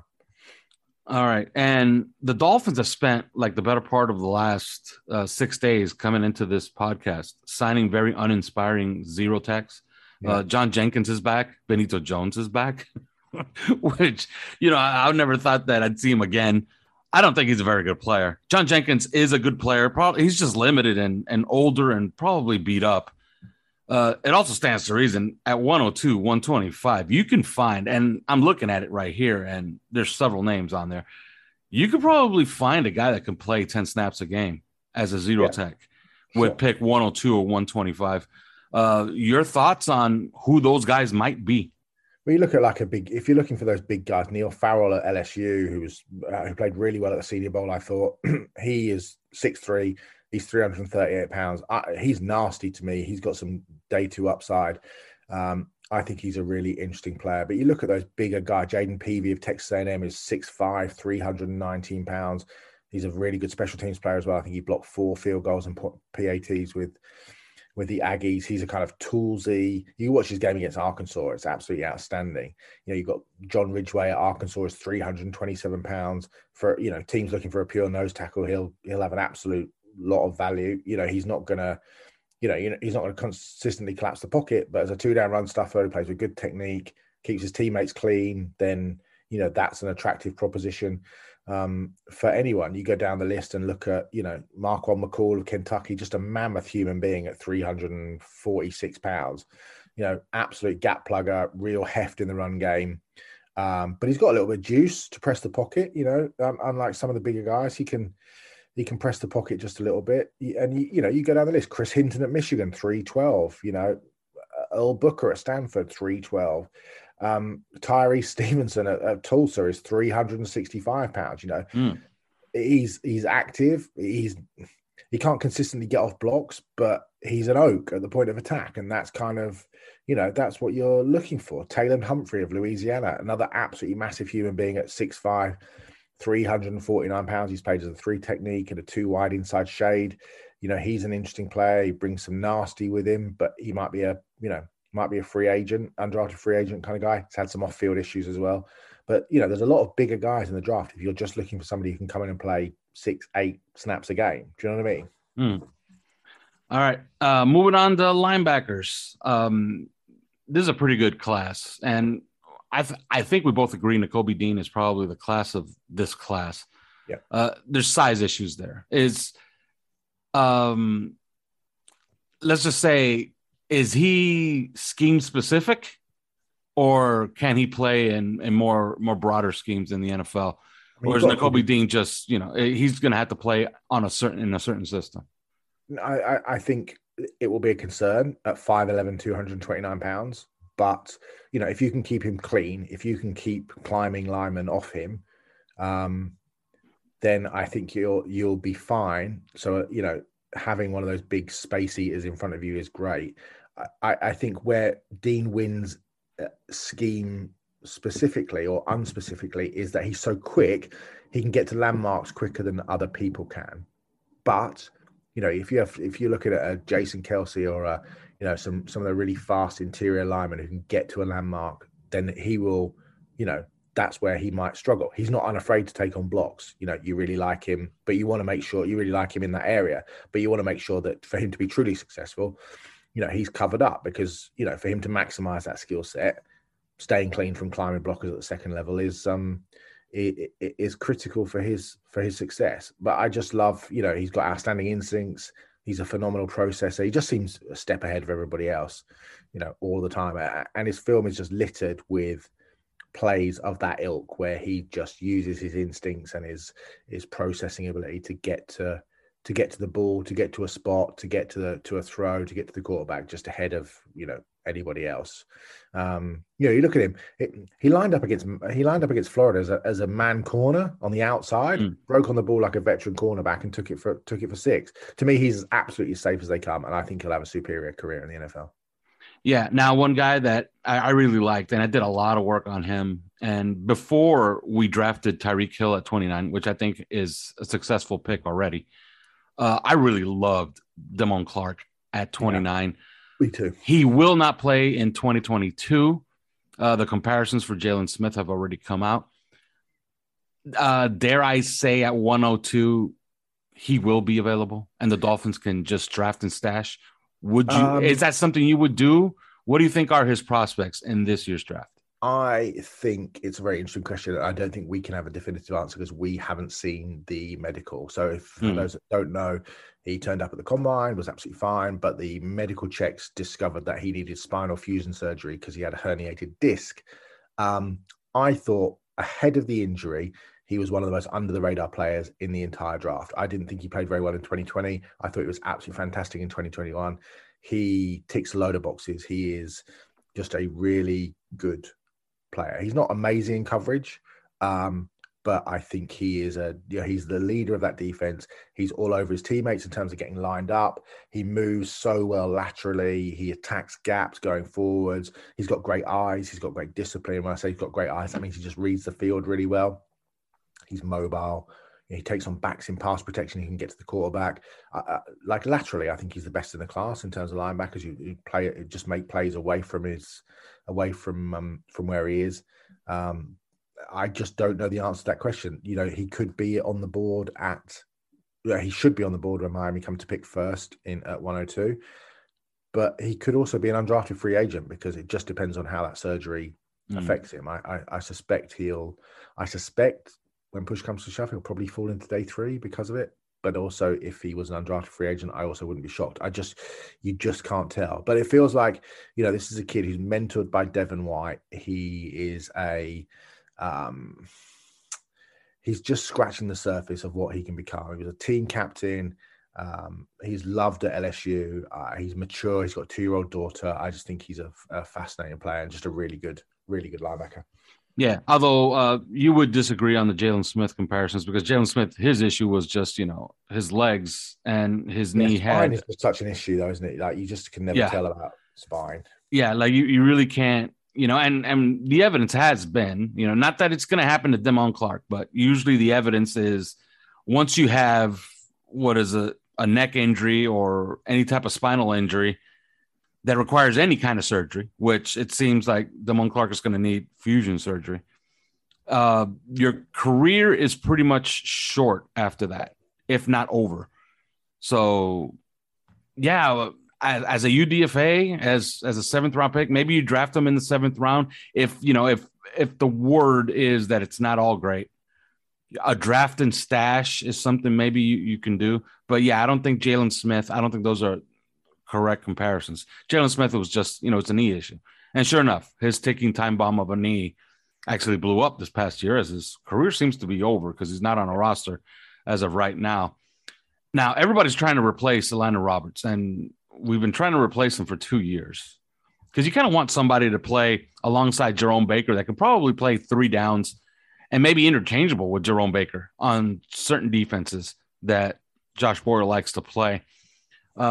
Who are those guys at 102? Because I know there's one obvious one, but you tell me he's not going to make it to 102. That's Troy Anderson. Yeah, I don't think he will. So who can be those guys at 102 or maybe even 125? I wonder how teams think about Brandon Smith, the Penn State linebacker. He's just 20, 3-down guy, but he's just inconsistent. And I suspect the inconsistency comes with age. He's only going to turn, I think he was 21 this week, actually, bizarrely. He's a 4.52 40 runner, and he's that fast on tape. He just looks like he's falling off a cliff when he runs. He's that smooth a mover. He's that fast. He didn't allow a coverage touchdown over the last 2 seasons. He's very comfortable with a tight end or a back when he walks over to the slot and finds himself singled up. It's just the inconsistency. And I think, you'll probably see him as a sub-package cover backer earlier on. I mean, this was the number 12 overall prospect coming out. He was a Gatorade Player of the Year in Virginia. He's a very interesting prospect, but I think that consistency issues that come with age might see him fall into Miami's area. Probably goes earlier. Anderson, I think, just the scuttlebutt seems to feel like he's going significantly earlier. This is a kind of a defensive Taysom Hill. He's played running back at Montana State. He played a little linebacker. Then he was converted to quarterback for a season. Then he kicked back to defense. I mean, he had 2,260 yards rushing, 1,100-yard games on the ground. He ran a 4.42 at the combine. He started for a season at quarterback. He kicked inside to inside linebacker last year. Played outside the year before. He's toolsy. He's not overly instinctive, but he's incredibly athletic. Great tackler. little inconsistent in finding the right gaps, struggles to get off blocks a few times, sort of lacks the juice in his hands of some in the class, and he relies a bit more on quicks than physicality. Obviously can cover. Chad Muma of Wyoming is a guy, who might fall into that area. He's 6'3", he's 239, he's big, he's tough, he's smart, he's athletic, he can run. Missed one tackle in 2021, so he's a really good, high-energy tackling machine. Yeah, he has. And by the way, he has freakish combine results. Yeah, he's a little bit... He can be a bit over-aggressive, and it sort of takes over-pursue plays. He reminds me of Logan Wilson, the former Wyoming linebacker who now plays for the Bengals. I think he's an interesting guy. There's a number of undersized guys. Like Jeremiah Gemmel of North Carolina has got the best eyes, is the most instinctive guy in the class. And you look at Zach Thomas when he was drafted by the Dolphins, he ran a 4.80, 7.40, but he had a, he had a 167 10-yard split. So instinctive, great eyes. And I'm not obviously saying that Gemmel is Zach Thomas, but there's nobody in the class that has better eyes or is more instinctive than he does. He's a little bit undersized at 226, so that will probably, but if you're looking for those bigger guys, there's a couple, like people talking about Leo Chanel of Wisconsin, a high motor, kind of big body. I think he's probably a 2-down player in the pros, so I don't think he's very good in coverage. He's a bit stiff. A couple of guys I quite like. Aaron Hansford of Texas A&M, who's came as a big body wide receiver, then switched to tight end, then moved to linebacker. He's had a couple of injuries, but he's smooth. He can really run. He's a good tackler. He moves well laterally, changes direction well. He's a very good blitzer. I think Hansford is an interesting player to keep an eye on as a 4-star recruit. So there's him. And then Darian Beavers, who's a UConn transfer who played for Cincinnati. I'm not a huge fan personally, but at 6'4", 252, he played well at the Senior Bowl in reps against tight ends, played very well against Trey McBride and against the kid out of UCLA, who I really like. I just felt on tape he was just a bit more clunky, a bit more inconsistent, but it feels like he's getting a sort of late second day, early third day grade, and that obviously falls into Miami's area. So, and then you've got kind of, you're looking like a Micah McFadden of Indiana. You're looking at a Mike Rose of Iowa State. He's kind of 2-down tackling machines who, could play a lot of special teams, but might not, the Jack Sanborns of Wisconsin, who might not break the lineup necessarily, but could offer some rotational ability. But I think, Brandon Smith is definitely one to keep an eye on, as is Chad Muma. And I like I said, the scuttlebutt makes it feel like Troy Anderson isn't going to get there. All right. Those are edge players. Those are linebackers. Those are interior defensive linemen. When we come back, we will talk defensive backs, safeties, cornerbacks, maybe even punters. But first, a word from a sponsor. Are you a South Florida property owner with an insurance claim? Are you dealing with water, mold, or fire damage? Looking for a reputable, fully licensed, insured, and certified contractor? Water Cleanup of Florida is here for you 24 hours a day. When a disaster strikes in your home or business, you need specialized, fast, and reliable services. Water Cleanup of Florida understands the impact and stress an unexpected disaster may cause. With over 62 years of combined experience, Michael, Robert, and Eric and their team is prepared to handle any size disaster. The guys are born and raised in South Florida, so changing the narrative on the way contractors conduct business in South Florida is extremely important to them. Their objective is to make cleanup and insurance claim process painless and hassle-free. Water Cleanup of Florida is also a licensed building contractor, so they provide the A to Z service, one-stop shopping that busy homeowners and business owners require. There's no need to bring in other contractors. They will handle it all for you. Call or text them anytime at 561-408-7835 for immediate assistance. The number again, 561-408-7835. Water Cleanup of Florida. And we're back. Hello, Simon. Now we're talking defensive backs. I said, hello, Alf. We'll start right here with a little bit of Dolphin talk. Do you share the optimism that most Dolphin fans, and it seems like coaches, have with Brandon Jones? Because if I had to bet, and I will, because at the end of this show, I guess we'll make some predictions. I'll make a bold one. Do you share their optimism with Brandon Jones that he's going to develop into what they want at the position? I think he's already what they want at the position in many ways because But he's so bad in coverage, Simon. Yeah, but that's not what he's really used for. Do you know what I mean? He's used to press the line of scrimmage. He's used as an alley runner. He's used as a box linebacker, big nickel, whatever you want to call it. He's one of the best blitzing defensive backs in the NFL across the board. I don't think they need him in coverage. You've got Eric Rowe. You've got Xavier Howard. You know, when you can match up on the outside the way that Miami do, you know, with their two corners, when you can put Nick Needham in the slot, when you've got Javon Holland who can play all over but is great in coverage, you've got Eric Rowe who can match up on tight ends, with the best tight ends in the league. You don't need Brandon Jones to be, he doesn't need to be Ronnie Lott. What he needs to be is exactly what he is. What I think is great for him is that the defensive scheme has stayed the same, that he's stayed the same coordinators, because I think that Josh Boyer, what's our defensive coordinator's name? Josh Boyer. Boyer will knows how to use him, and I think using him is as an alley runner who can start from deep and can run down ball carriers to the outside, which he's very good at, or can funnel ball carriers back inside to linebackers, or can just be around the line of scrimmage, be a menace, knock receivers and tight ends and backs off their timing, can press the line of scrimmage in terms of his ability to blitz. I think he's a very versatile player who square pegs round holes is something we talk about all the time with the Dolphins never having done. I think if you put Brandon Jones in a hole that he isn't used to, then he will not be very good. But they found the perfect role for him, and I think, more power to him. All right, and let's talk about one guy in specific. He's gotten a lot of bad press this run up to the draft. I don't remember the last time there was this good a football player that had.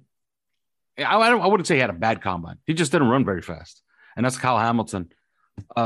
He's a great player.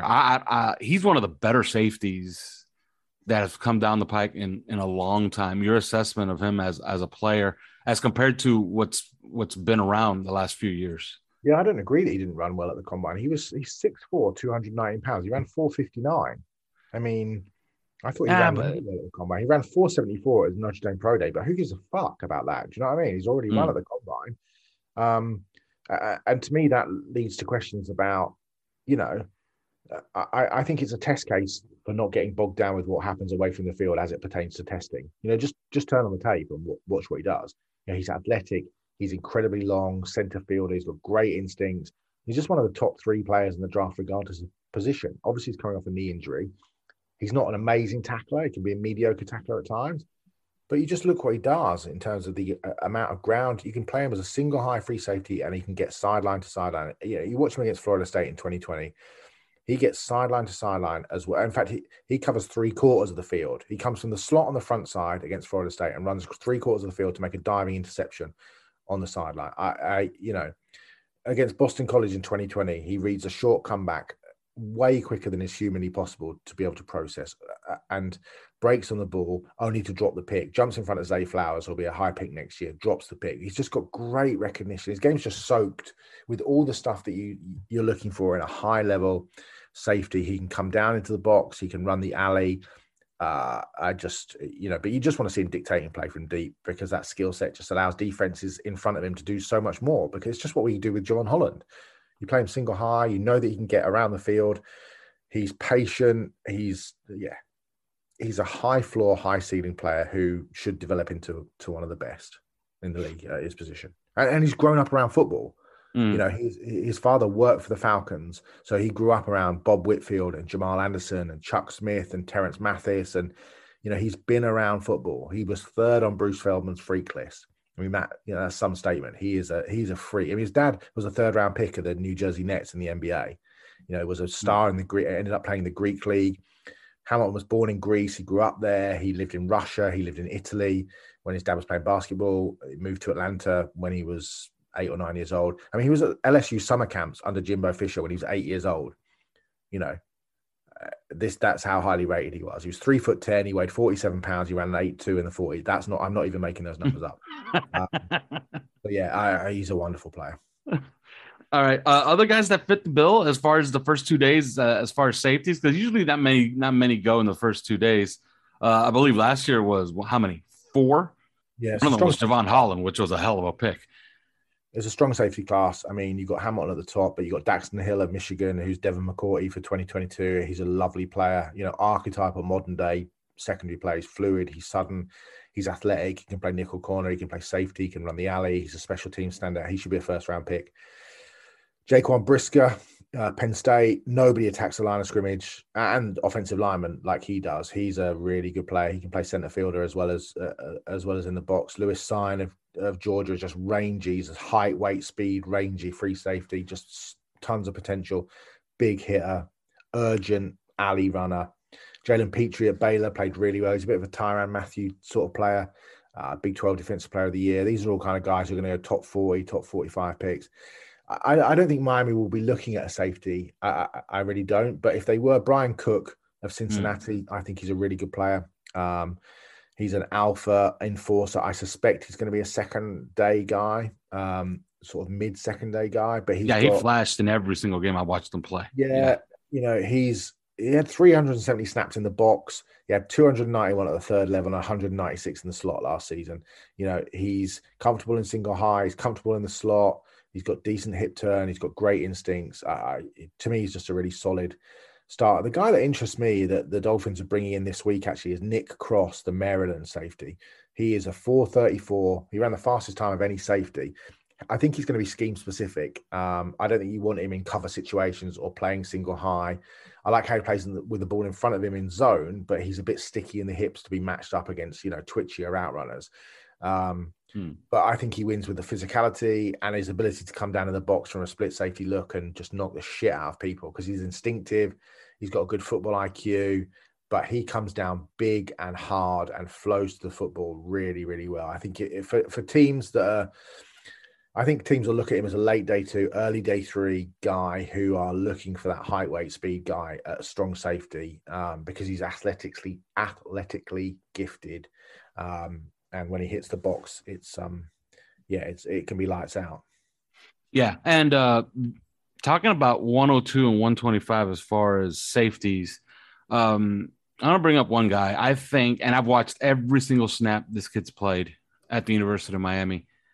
Bubba Bolden just had a bad year. He's fast. He has size. He's always been an instinctual player, always been around the ball, has a knack for finding the ball. But as an NFL player, I don't know what round you'd give him, but I think that he's hurt his stock with his play this final year at the University of Miami. Your thoughts on Bubba Bolden? Yeah, I don't like him as a player at all, actually. I think his game's kind of littered with issues. He is really inconsistent. He doesn't have great ball skills. He reminds me of Taylor Mays. Remember when people used to talk about Taylor Mays being... Yeah. And Taylor Mays couldn't take good angles. He missed tackles. He took bad angles in coverage. He took bad angles in the run game. And that, to me, is the heart of Bolden's problem. He triggers downhill, but he just misses angles. He'll consistently over pursue. He doesn't have great eyes. He doesn't have great vision. As a single high safety when he was in Miami, you just saw receivers running wide open over the top all the time. There's also some off-field issues. I mean, let's not forget that he played a year at USC, but left because he was going to be suspended for 2 years after he was found in violation of 8 sections of USC student code. He was at a party essentially where he alleged to have made criminal and death threats to other partygoers, including members of USC's women's volleyball team. He's had injury issues. He suffered a season-ending ankle injury in 2019. He hurt his shoulder in 2021, missed the rest of the season. I'm not a Bubba Bolden fan, I've got to say. I think he's high cut and he hits hard, but and he's got great size, but I just don't see it. Yeah, he's another in a long list of University of Miami safeties that have size and can run fast. Sheldrick Redwine who's on the Dolphins roster right now, by the way, is the same thing. That 6'1", 210 pound, 4.40 type guy. I think Bubba Bolden's just the latest in that group. I don't think, let's call it 5th round, because somebody's going to look at 6'2", 215 pounds at 4.45 and say, okay, he can play for us. But yeah, not for me, Clive, as you would say. One guy to keep an eye on would be Quentin Lake of UCLA. He's the son of Carnell Lake, the great All-Pro Steelers safety. Yeah, number 37.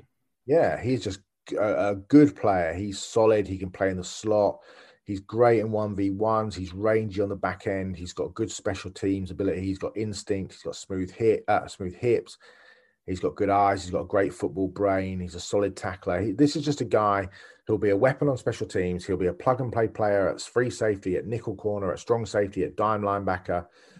I think Quentin Lake is a sort of Miami Dolphins type safety, if that's what they're looking for in terms of just you look at the makeup of their safety room. He just fits the bill as somebody. The other guy's Reed Blankenship at Middle Tennessee State. Is just a same school as Kevin Byard. The coach who coached Byard says that Blankenship is a better player than Byard was at the same time.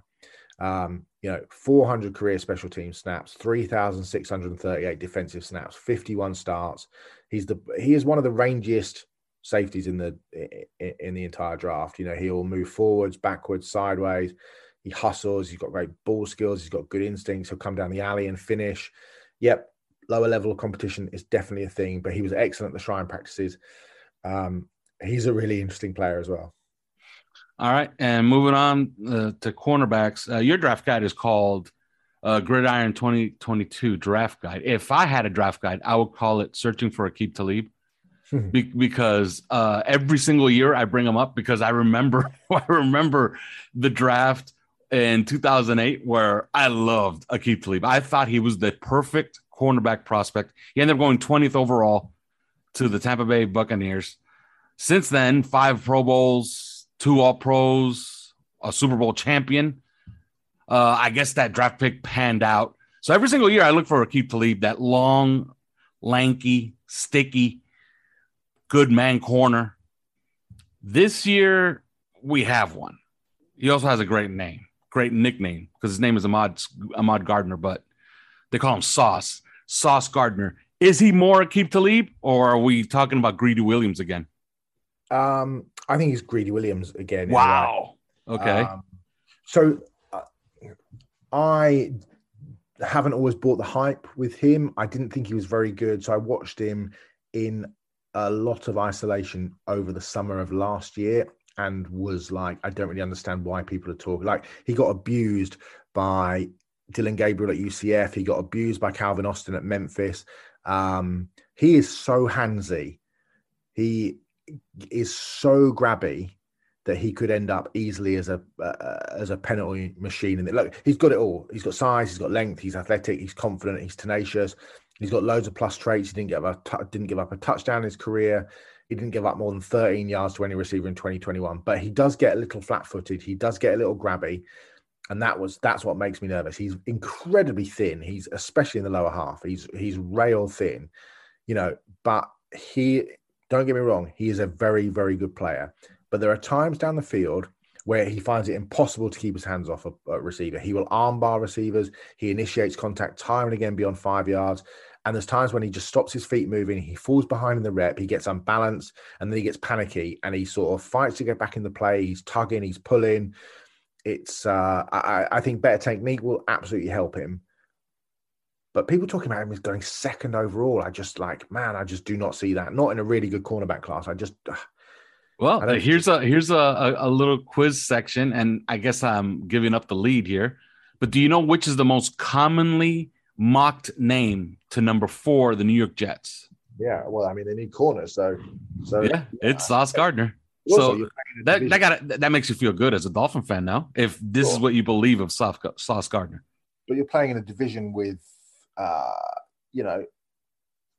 Tyreek Hill and Jalen Waddle and Stephon Diggs and a high-level passing attack in Buffalo, and so it's not surprising the Jets need corners. But yeah, I mean, you can only pick the players that are on the board. So, but yeah. I think he's a guy. Look, don't get me wrong. I think he's a really good classic press corner. He's got speed. He's physical. He can redirect really well. He uses his hands in terms of that physicality better. But like in 2020, he rarely touched a receiver at the line at all, But the aggression just it feels to me like, he could get penalized a lot. All right. And if we're talking, and you said that, every time you looked up, there was games where Ahmad Gardner was getting abused. Derek Stingley has put more Alabama wide receivers in the first round than I don't know what. Maybe it's just the Alabama wide receivers that they're all pretty good. But his tape is littered with him getting absolutely smoked against Alabama. Your thoughts of him as a prospect? What's happened to him? Because I'm seeing him mocked in the top 10. So let's not say that, he's done this precipitous drop. But in 2020, about 2 years ago, some of the first mocks that Mel Kiper had, the 2-year advanced mocks, had him in the top 3. So he hasn't dropped too much. I don't get it as a prospect. He's a fine cornerback, but top 10 for me, no. Your thoughts? You're buying the 2019 tape. Yeah. He looked a rock solid top 3 pick after that freshman season. He should have won the Thorpe Award. I thought he was the best defensive back in college football. There are talks about legendary 1v1 matchups with him and Jamar Chase. I think he's got some of the best feet I've seen in 20 years in terms of a cornerback. To me, he drips size, length, patience, footwork, explosion, ball skills, instincts. I'm not surprised that in 2020 he had a down year, given that he was 19 years old, came off a national championship season where he was the best corner in college football and had a bit of a sophomore slump. That doesn't surprise me at all. I think the issue for me is that he got injured last year and we really didn't see what he was. So you are buying, like I said, the 2019 tape, but you throw on that film, you see a physical guy, somebody who can redirect with his hands. He's balanced. The feet are brilliant. Like I said, he can crowd his man. He's subtle in how he works his man to the sideline. But he's inconsistent, because of what's happened, because of the injury, the foot injury, which has become a thing. He suffered a torn ligament in his left foot, only played 3 games. You're buying the 2019 tape, but I think talent-wise, he might be the most gifted player in the whole draft in terms of his pure athletic talent. All right, we gave our listeners one spoiler alert, which is Aiden Hutchinson, which I don't think it was much of a spoiler. A lot of people think he's the best edge player in the draft. This one is a spoiler, and we'll give him just this one. Remember, buy the draft guide. I own it. Many own it on OnlyFans. Just get it. You could tell people again how to get it, Simon, after you tell us about your number 1 rated corner, Andrew Booth, because he's not mine. I'll give you mine afterwards. But tell us about your number 1 rated corner, Andrew Booth Jr. from Clemson. Yeah, I just think you talk about Clemson corners, and over the last few years, you talk about Clemson corners coming to the NFL, but that kind of narrative has begun to change. You look at AJ Terrell, become one of the best cornerbacks in the league, top 5 corner in the league, really. And it's not really fashionable to have anybody over Sauce Gardner, but I thought in multiple games over 2 seasons, there was just no reason for me not to have him as the number 1 guy. He is raw, 15 starts, 981 defensive snaps in 3 seasons. There have been some mental lapses and some focus issues, but he's got everything you look for in a number 1 corner. He's scheme diverse. He plays zone. He'll play man. He's physical. He's athletic. He's got great feet. He's balanced. He's an excellent tackler. He will mirror. He can sit in the hip pocket. He can flip his hips and run. He can sit in trail. He's got great short area quickness, and he attacks the ball as well as J.C. Jackson or an Xavier Howard in terms of making interceptions. He's just got tremendous leaping ability. He's got great speed, both in the early strides, but also down the field. I think he's a really, really good player. I don't think he had a great 2021, but I think he is, as a team captain, he was the 8th best player overall in the nation in high school. He's got some knee issues, some leg injuries. He hurt his knee as a high school senior. He's had some tendonitis there. He tore a patella tendon as a freshman at Clemson. But on the field, on tape, I just think he's a legitimately really good player. All right, and tell the people again how they can get the draft guide. So if you you can look at my social at Cy Clancy, at 3 yards per carry. You can go to at Gridiron or at Read Optional, but you can just type in either Read Optional into your search engine or go to readoptional.substack.com/draft guide. That's Read Optional, READOPTIONAL.substack.com/draft guide. And of course, check our own Twitter account at 3 yards per carry. There's going to be something in there. I'm certain. My fear in this draft is that the Jets will grow a brain, pass on Ahmad Gardner at 4, and lay in wait at number 10 and take Trent McDuffie. I think he is going to be such a good player in the NFL. The only concerns that people seem to have on him as far as scouting reports is his length. He has 29 and 3/4 inch arms.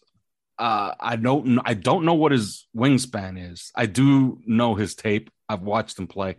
I just absolutely love the player. He's absolutely fearless. He will come in and stick you. He'll bait throws. He can run. He ran 4.44.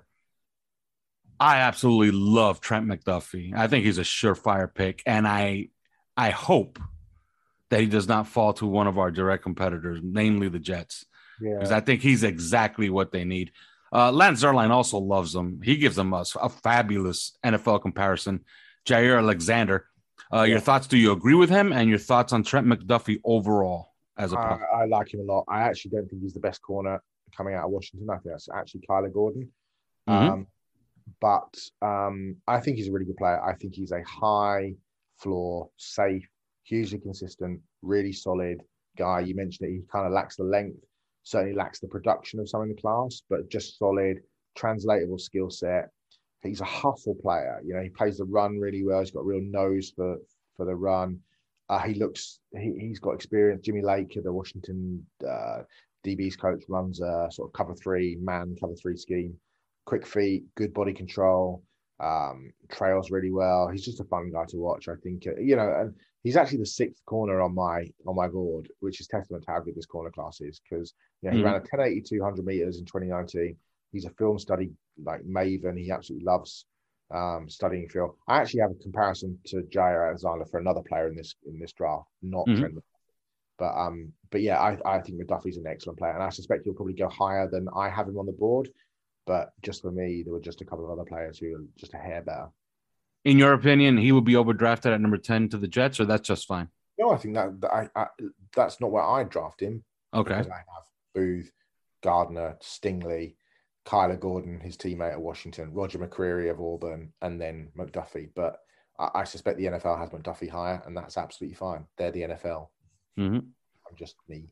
But McCreary is the guy that reminds me of Alexander. Okay. Actually. Roger McCreary of Auburn. Yeah. So just size, physicality, ball skills. They just, I watched him up close at the Senior Bowl. His hips are ridiculous. He is so smooth as a mover. He's just an alpha. He's battle tested in the SEC. He's tough. He's really instinctive. He's just a really good bump and run press corner. Can play inside or out. Some teams think he's a nickel. I think he plays outside. He's got really short arms, 28 inches or something. They're very short, but he's a good player. He's a good player. Yeah, this is Braylon Burks. You watch him against Mechie. You watch him against Jameson Williams. You watch him against the kid from LSU, whose name completely escapes me, but will be a high pick next year. He's really good. Every year, everybody wants an Alabama cornerback. If you've noticed, one has gone in the first round, going on 4 years now. The Alabama guys this year, do you want them? Are those guys that should be highly drafted, should be highly thought of? I'm not a big fan of Armour Davis, Joshua Joby. I think he's one of my favorite players in the draft. Actually, if he's for one more year, he'd have been a high first rounder.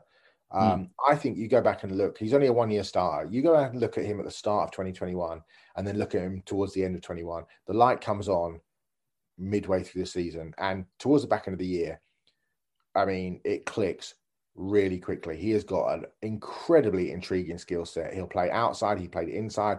He plays safety. His ability, and he's raw, but his ability as a technician is way more advanced than guys that will go in the first round. He's patient. He will bait his opponents. He doesn't open up his hips too quickly. He'll transition. He's quick. He's got fluid feet. He uses arms really well. He can mirror backwards. He can mirror laterally. This is high level stuff from a guy. Look, there's things to clean up. Yeah, his feet get caught under him a little bit when he transitions. He's a little bit high in his back pedal, but these are like really easy to coach. He ran a 4.3 at the combine. He's great in run support. I mean, to me, this is a future cornerback one in a press or off man scheme, because all the issues I think are eminently coachable. He was the number 1 corner in the state of Alabama, the number 3 corner in the nation. He works with the same footwork coach that Xavier Howard works with. He's nicknamed the kick slide king because his feet are so good. He ran a 10.87 100 meters in high school.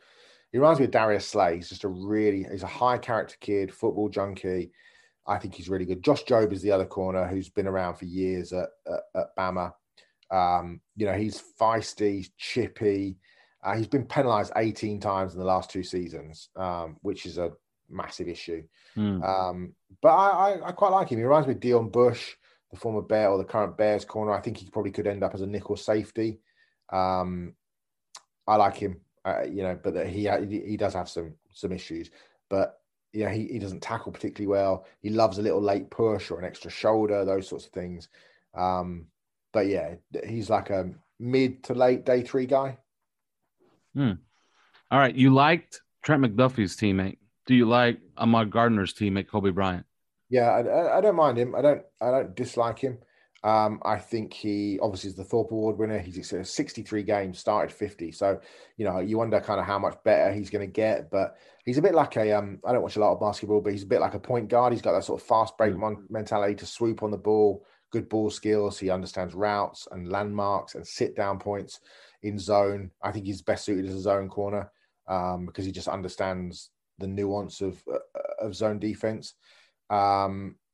He's got a high football. He's a coach on the field, high football IQ. He ran a 4.4 at his pro day, but I don't see that speed. He's not really twitchy, but he's good in run support. I think he's sort of solid, unspectacular. I wonder how much better he'll get. But I think in the right scheme, he'll be a decent player with a heavy dose of special teams thrown in. All right. And now we're going to move on to 102 and 125 and what the Dolphins can use there. It stands to reason that Xavier Howard will be here long term. Byron Jones, probably not. Maybe if you read the writing on the wall, maybe one more season here. Nick Needham is a guy that just signed a 1-year tender. So that's a guy that they're going to probably want to re-sign. First of all, where do you stand on Noah Igbenogany? And at 102, 125, cornerback makes a lot of sense, especially on such a deep class. They brought a lot of corners in for workouts. I think for Noah, it's shit or bust, obviously. If it's not going to, I was told by one Dolphins front office member that if it's not going to work with Surtain and Madison, it's not going to work at all. So this is the year for him. At 102 for the Dolphins, I think Armour Davis, if he gets to 102, would be an absolute lockdown. At 102, I think there's a couple of there's a small school kid, Zion McCollum, who I thought played really well at the Senior Bowl. He runs a 4.33, Sam Houston State kid. I think he is he's got great upside, good football brain. Marcus Jones, the kid at Houston, inside, outside, can play safety, can play wide receiver, played quite a bit of wide receiver last year as well. He's a great return man. The Dolphins already said they're looking for a return man as well. I think he's probably a slot, but he's just a great playmaker in the return game. And there's a couple other guys that they brought in. There's a kid at Washington, Jalen Watson, who the Dolphins brought in, Washington State, who somebody tipped me off about in Mobile, generating a bit of buzz. He's got some upside. He's really inexperienced. He signed with USC. Then he went to Ventura Community College, was a 2-time All-American, then signed back with USC, never enrolled. So went back home to Georgia and worked at Wendy's for a season before signing with Washington State. Played 4 games for Wazoo in 2020 and then a full season in 2021. He was a Pac-12 first team Pac-12 player of the year. Very physical, big, a 6'2", 197. I thought he looked really good at the Senior Bowl. He's raw, but he's patient. He can bait receivers. He can bait corners. He's a really good gunner on special teams. He's an interesting guy that I think the Dolphins might look at in that sort of area. All right. And I guess that will conclude all the position players. We're going to talk about specialists and namely one guy, really. Dolphins sign Thomas Morstead. Do you think that keeps them from going after the punt god, Matt Araiza? And do they even have a shot at 102? Because I've seen him mocked earlier than 102. Yeah, I don't think they'll take a punter at 102 given the lack of picks they've got. I mean, he's a great punter. I mean, he's the Bryson DeChambeau of punting. I think Yeah. Field flipper. For people who don't know who Bryson DeChambeau is, very long hitter on the PGA Tour. The golf scientist as well. He puts science into all his clubs are the same length and all that sort of stuff. Araiza is essentially the same in a way. He does a lot of technical work on it. So he has a strange drop. It comes from the opposite hand to his foot. So you see punters holding the ball flat in their right hand, boot with their right hand. Araiza holds in his left and drops to his right. Carries a ball around with him the whole time, practicing things. He's actually a really good place kicker as well. But I mean, he has 18 punts of 60 yards. He has 2 80-yarders and 1 90-yarder. And when you consider, of the 2 80-yarders, you consider there's only been 10 80-plus yard punts in the NFL since the turn of the century. He had 2 last year. He averaged 51.2 yards per kick. People say, oh, what about you out kicking your coverage? But he's really not, because what happens is he kicks and then the return man has to back himself up 5, 10, 15 yards to get the ball, which allow the kick coverage team to get down the field to where they would have been to their landmarks if the kick had been kicked by a normal human being. He's just got a foot like a traction engine. It just comes off, just boom. He's a fantastic punter. What do you think he got to go on day 2? But I think okay, so you got him day 2. He has the talent to go on day 2. I don't know that he will. All right. To close this out, we're gonna do something a little bit different here. We've done it before. One time we've hit it like 3 times. We actually been pretty good at this. Okay, it's very hard to actually pick at what they're gonna have at 102. So let's just say, who will be the Dolphins' first draft pick in this draft? I will go first. Go on. Man, I've been leaning Rachaad White forever. Yep. But something tells me that James Cook is going to be the guy. He'll be the first running back for them. He'll be their first pick in the NFL draft. I want to say Rachaad White, but I'm not going to. I'm going to say that their first draft pick this coming week is going to be James Cook out of Georgia, the running back. Yeah, I think that's a really good shout. I'm going to say one of 4 players: James Cook, Zach Tom, D'Angelo Malone, or Jalen Armour-Davis. Those are, I like all of those players. All those. Zach Tom is a good shout out as well. By the way, I think that's who Chris Kaufman thinks will be the pick. He thinks that they have him earmarked and that they might package all their picks just to move up to secure him. All right. Well, that's gonna do it. All right. That's our draft guide. Enjoy the draft. We will be in Las Vegas. Me and Chris Kaufman will be in Las Vegas. Simon did not make the trip, is not going to make the trip, unfortunately. But, why would he? You're just going to go and you're going to stare at the screen for 2 days waiting for them to pick in the 3rd round. So, yeah, try to enjoy it, people. I know you're going to be sitting around waiting forever. We're going to try to offer you some content this week. Dolphins don't have too many picks, so don't expect too much content. But be looking for plenty of stuff out on our podcast feeds. See you then. Thanks for listening to 3 Yards Per Carry. You can subscribe via iTunes, on Podbean, or your usual podcast provider.